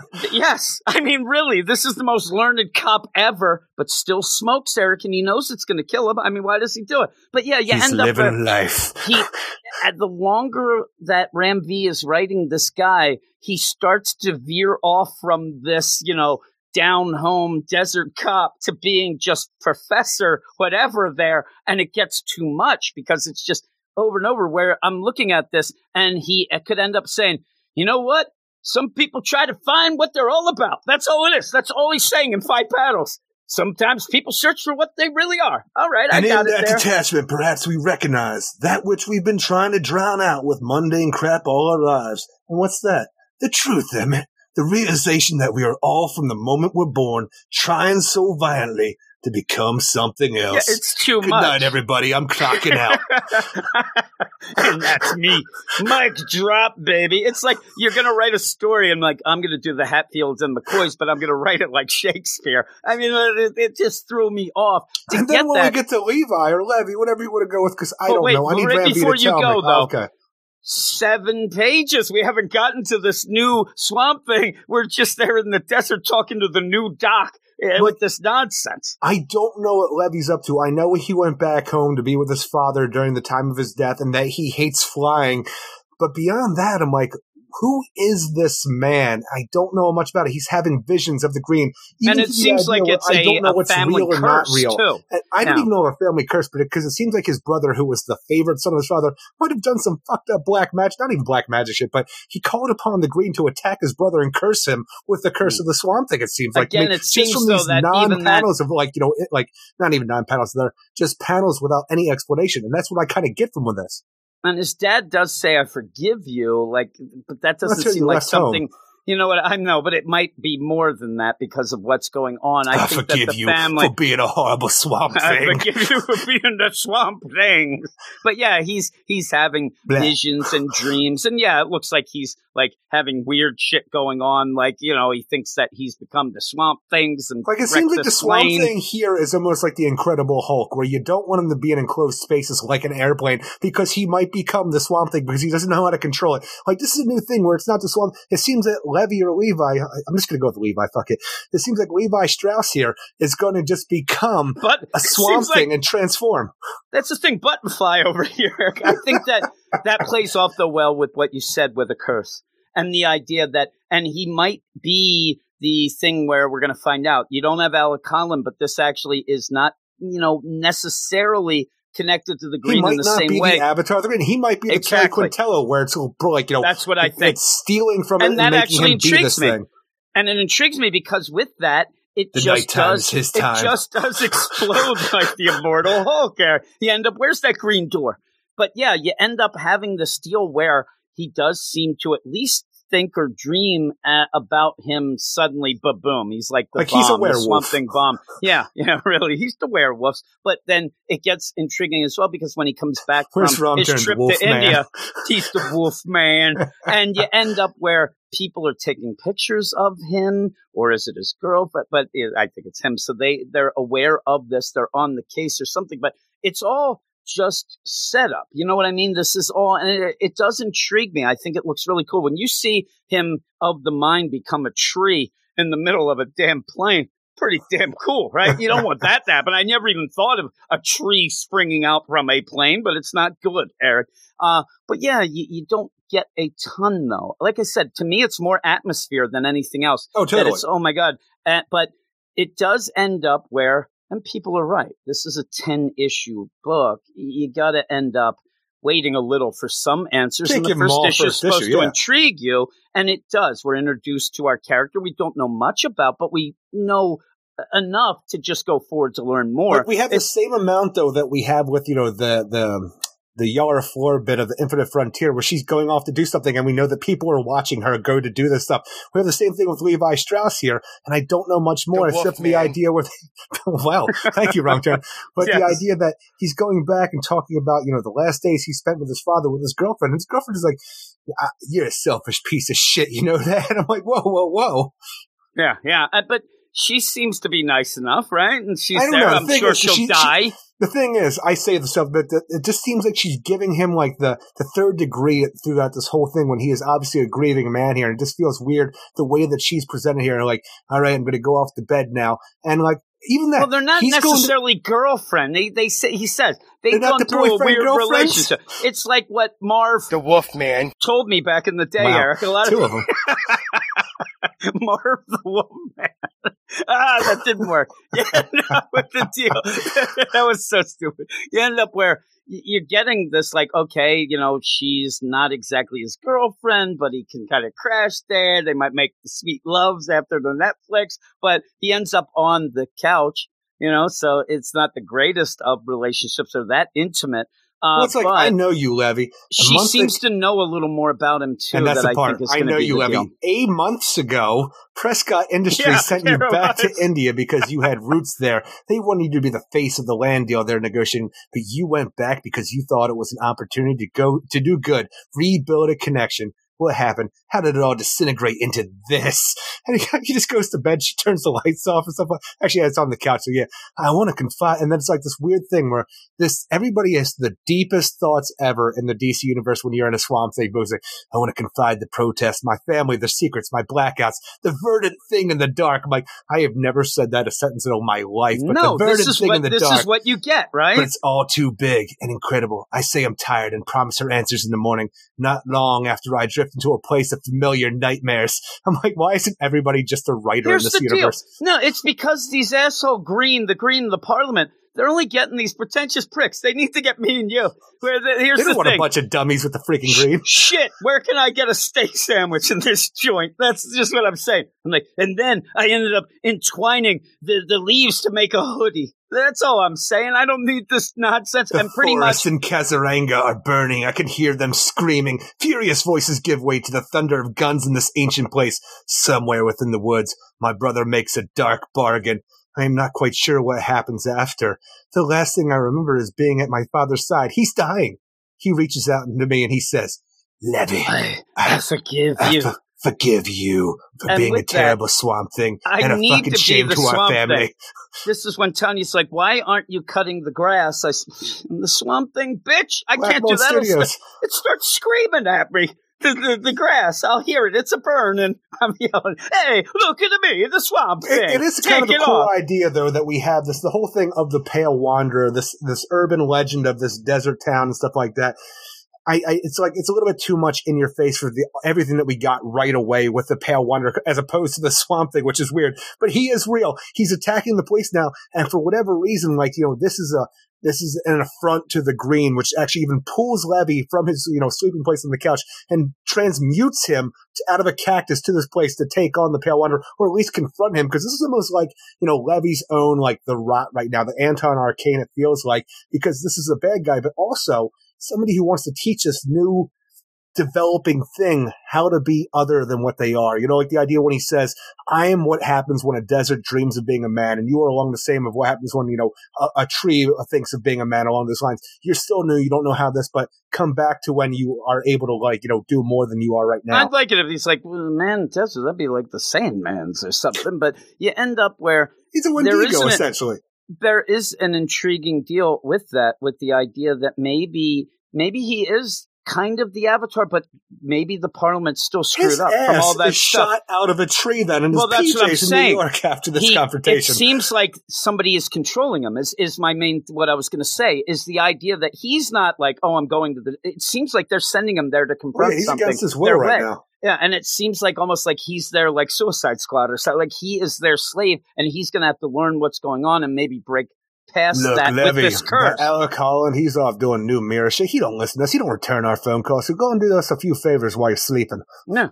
It makes me think that it's almost like, well, you're making a bargain. You kind of came in the back door with this black magic mumbo jumbo, so we're going to make you do what the fuck we want. And he doesn't know. Backdoor man, Levy. He's the greatest American Swamp Thing. He does not have the instruction manual. He has no idea what's going on. Also, I do love when the girlfriend ends up and it's like, hey, you went off to India to check out this thing, be the face of this corporation, and then, like a piece of shit, you wanted to get back with your father, you asshole, and now it's disintegrated. Why weren't you just their token Indian? I wanted you to be. I'm like, calm down, woman. Yeah, I'm like, what's going on with you? But yeah, I think it's intriguing. I think that it's pretty cool. Like you said, you do get the whole Pale Wanderer, that it's too in your face right away. Like there's no intrigue or mystery to it. I mean, it's there. And one of the things I will tell you that made me giggle of what I end up getting upset about, I don't know why, but they couldn't just say, he drinks the oil, he does. He drinks the crude. I'm like, crude. Get out of town. I know that's what it is. The most eloquent freaking desert cop you've ever seen in your life. And I'm like, oh, you mean he doesn't drink the refined oil? He goes right for the crude. Thank you. Thank you for, quantifying that. I think he's going to fill up at the gas station now. Jerk off. Yeah, that guy deserves to die. That asshole. He's a pretentious prick. He's like one of those guys. He leaves town, he gets like 5 PhDs and then comes back and ends up just being the sheriff just to throw it in everybody's face. And he starts every sentence that he starts a conversation with, well. Yeah, like a real jerk. But I like it. I actually like it by the end. Yeah. I like it more than a lot of things that we get like this, though. Yeah. The idea of these characters and doing something different with Swamp Thing and starting us out like this, it's cool. I want to see more of it. I just don't necessarily like the way that it's depicted right away with the idea of the Pale Wanderer. Like this whole drawn out 7-page story that is right on the fucking nose about what exactly is happening. It's like, here you go. And then I'm like, what's up with Swamp Thing? He don't like the flying. Okay. Oh. Okay. Remember, and this is one of the things that does get me down on Ren V, where it's everybody's darling now. Remember, we get a Catwoman that we've got maps of the Alley Town and all these villains that we're finding out they do meth, this guns, and Wonder Woman's just standing around. This seems to be his deal where Catwoman, he seems to really want to center on things like almost like he's had this story. Like with this pill, like, I'm going to throw this in with the Swamp Thing. I just wish it was something. I wish both were actually just drawn out a little bit more, like the idea of this town secret, this even, the urban legend, stuff like that. We have a strain of murders, stuff like that go unsolved. It's just one of those desert murders. Somebody asks about it, and they're sitting in a bar, they talk about it. Not as eloquent as this sheriff put it, but the idea that we can learn about the Pale Rider and the new Swamp Thing at the same time. Almost a dual new identity kind of situations where you're learning equally about both at the same time. Yeah, because what's weird is the wow moments here are the Pale Wonder moments. You end up then the Swamp Thing part gets him there to confront him, but he's in charge and things like that. Monster Man's way better. You almost want to spell this out in a way. Maybe that, you have Levi who's like, I don't know what I become. I can't control this. And then starts hearing about these deaths. And he wonders if it's him. What's going on? Am I actually the Pale Wonder? Some sort of thing like that. Am I there with Eric Marv? The Wolfman. The Wolfman. Is that it? That's the Marv the Wolfman. The Marv the Wolfman. But yeah, so by the end, like you said, it's just like right on Front Street. Like, yep, there he is. He just killed that guy. And all right, Swamp Thing isn't that good right now. Pale Wonder? And then you find out it's the girlfriend there. Who knows? I'm like, at this Texas tea does. He puts sugar in that shit. Get me to the cement pond. And then I'm going to talk eloquently about nonsense. But yeah, with that, I'm intrigued. Maybe the girlfriend's up to shit. I don't know. She seems kind of a jerk, but we'll see. We'll see how that goes. But he definitely does not understand the green. And I think, like I said, normally a Swamp Thing just doesn't show up out of a cactus just without knowing, and then get thrown out through an oak tree, right? I mean, and then get spit out of a tree as his regular human form and stuff like that. It does end up feeling a little different than what we usually see because, there's been times, and even in the Charles Soule run, I think it was, where you ended up having a desert scene where there was one little seed. That's all he needs, Eric. Remember, what book was it where he became the popcorn? I think it was that, too. Was that Scott Snyder's? It was, I think it was Scott Snyder, and then Charles Soule continued that. But even with that, remember in the Year of the Villain, Arcane ended up popping his eye out of a rotten tomato or something. It scared the shit out of me. So it's a normal thing but he doesn't understand how it's working if he is even in control. Cursed. Because again, it seems more like a person. Now he has to go back to India and confront his dirtbag brother for cursing his ass with the swamp. But isn't living life of a Swamp Thing a curse in itself, Eric? Yes. Isn't actually life a curse? Isn't it right now? Isn't it? It is to me, Eric. But yeah, where is that brother? Where is that piece of crap? Because I'm looking at him. He goes off of this and he's pulling hearts out of motherfuckers in an Indiana Jones movie when this happens because he looks just like him. Oh my God. I think that's what they're doing. Watch out for the crocodiles, Eric. They tear you don't see people dying, but they tear through your clothes. But yeah, at the end, I did like this. I actually liked it more than I thought. And I thought it was more of a quick read than a lot of these things end up being. Now, with that, I'm still 7 out of 10, but I did like it. Okay, yeah. So, and that's, that should be looked at as positive. No, I'm telling you, I'm down for the idea of a new Swamp Thing. I'm intrigued in the story. I just wish this first issue was presented a little bit better. Yeah, I wish the more focus was. But again, 10 issues, you're going to end up hopefully having the focus on things. But again, one of my points and problems with Ranvi a lot of times is he likes to extend things. He likes to go, and I'm getting the idea. He meanders and doesn't get right to the way we need to go. Well, I'm saying they're like, we're going to get a 6-issue Swamp Thing. Who's on it? Oh, we can make it 10. We need a story. But that seems to be any writer nowadays at DC, so I can't really throw anything on that. But this is pretty solid. What is your book of the week? My book of the week is a 3-way tie between Infinite Frontier number 0, Batman 106, and Crime Syndicate number 1. Oh my God, Eric. And all of them 8 out of 10. So that is a first. We haven't had a positive podcast like this in quite some time. Mine is Infinite Frontier. And I'm excited. I think that, again, when you see, I keep thinking, even when we're going through these books, the idea of when you said that you're looking forward to a lot of things that it's setting up, new books, new characters, new writers, and things like that. I'm even going to give the Brian Michael Bendis Justice League at least 2 pages. Well, you got it. Eric, right? 2 pages. Hey, here we go. But yeah, we'll see how that is. But what are we talking about next week? Not much. Not much at all. And again, I'm going to list these books. You have to remember, As far as we know, 2 will be on the Patreon spotlight. If this is the landscape from now on, we may have to change that at some point. Cool. 3 on the Patreon spotlight, Eric. Let's just do them all because we have Batman Urban Legends, number 1. It's an oversized issue, so that will be, with the deal. I know that's right on the Patreon. We end up having Superman number 29, the premiere issue of the new run of Philip Kennedy Johnson. What is your bet? How much Superman do we get? Are we going to get a full-out Superman? Not much. Okay, I agree. We end up possibly, Eric's throwing it out there with possibilities. The Green Lantern Season 2, number 12. I'm not throwing out anything out there. I think to myself, to understand the Green Lantern concept, the lore, as it is right now, maybe at some point I got to catch up on the Green Lantern. Would it be fun to just do this one issue and try to figure out what the hell is going on? We'll just go with it. Assholes. But if we spell it out.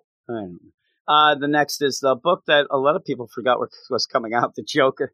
The Joker, number 1.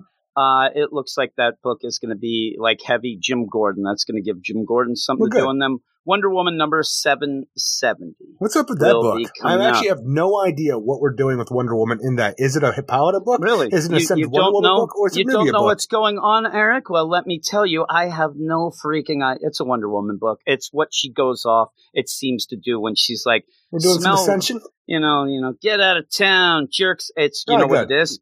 Ascension. Yeah. There's a guest star in this book, Eric. I now remember what it is. I was just trying to think. This is guest starring the one and only Thor. So we're going to Valhalla and Thor and the Valkyries. I got really confused for a second because I forgot that's just a regular name for a lot of things and not just a Marvel character. Yeah. It's the classic. You say. It's the classic, just the mythology deal. So you're able to use it. They do make a big point of not making them look like you think Thor's sexy? Where do you see this Thor, Eric? So Skyland bound. Yeah, he's looking. Yeah, so you're gonna, and that's part. It seems like her travels and to maybe try to get back to talking to her mom and things like that will be going through. She has to enter the sphere of the gods at this point, and go through these different things. Do. And I'm cool with that. It gives her something to do. You get something different, and hopefully it's good. I mean, we ended up. It is. Oh, and this one's by Michael W. Conrad and Becky Cloonan. He's taking the reins. They switched it, and art by Travis Moore. So I'm looking forward to all these to see what they're doing. I know that we're not going to love everyone. That's just the thing. We're not. I'm looking at Bendis again, Eric, but we're going to give him a shot. We'll give him a shot. I just have already heard some people who were lucky enough to get advanced copies, Eric, that they were a little upset about it. But again, some of them I don't trust. So there you go. Some of these people were upset about Crime Syndicate too. That is true. One of them definitely was and was telling people not to read it beforehand, and that's not nice. Why would you do that? Let everybody make up their own mind or wait till we talk about it. Because obviously. We'll make up their minds for them, Eric. But that is it. Thanks, everybody. Again, if you want to continue and read and listen to all of our things going on, we did talk about the Crime Syndicate number 1 and Man-Bat number 2. I mean, everybody's running to the Patreon for that. I actually had to at one point think, maybe we should calm this Patreon thing down with that Man-Bat traffic we're getting, Eric. I mean, it was insane. It was all insane. But yeah, you can go over to patreon.com/weirdscience to listen to that and continue the good times with me and you with that Crime Syndicate at least. And then next week, half of the books, it seems, will be there as well as March it does seem to pick up a bit in April. That we're going to have more books. When we have 6 books a week, then we get 4. March.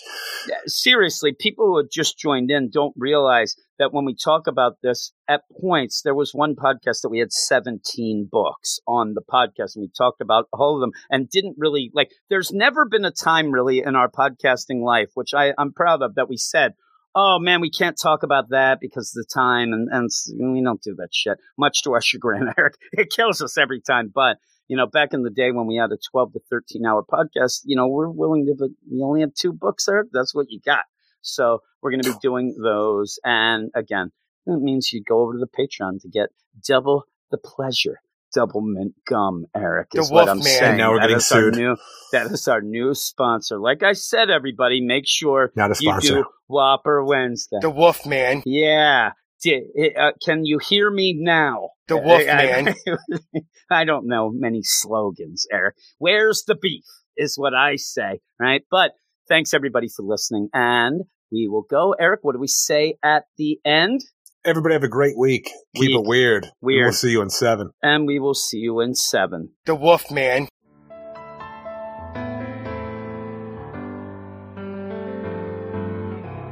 Some folks like to get away, take a holiday from the regular books. Head up to potential futures with all new looks. But I'm looking forward to March, back to the regular DC line.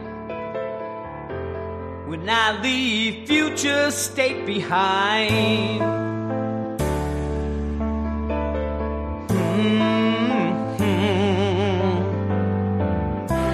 I've seen all the Batman stuff with the peacekeepers and the magistrate. I don't mind the next Batman, but he isn't great. But I need all the regular books, and I don't want to waste more time. So I'll leave future state behind.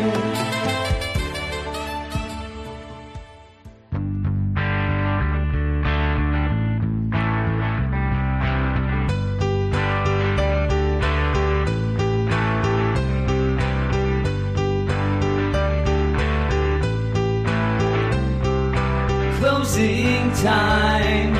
That's it for the podcast, so I guess it's time to go home. Closing time. You've heard the party's over, so turn off your iPod or phone. Closing time. 9 hours you just wasted. Now it's time to get back to work. Closing time. Pretend you're still listening, 'cause your coworker's a fucking jerk. Eric's got to go play with his toys. Eric's got to go play with his toys. Eric's got to go play with his toys. Play with his toys.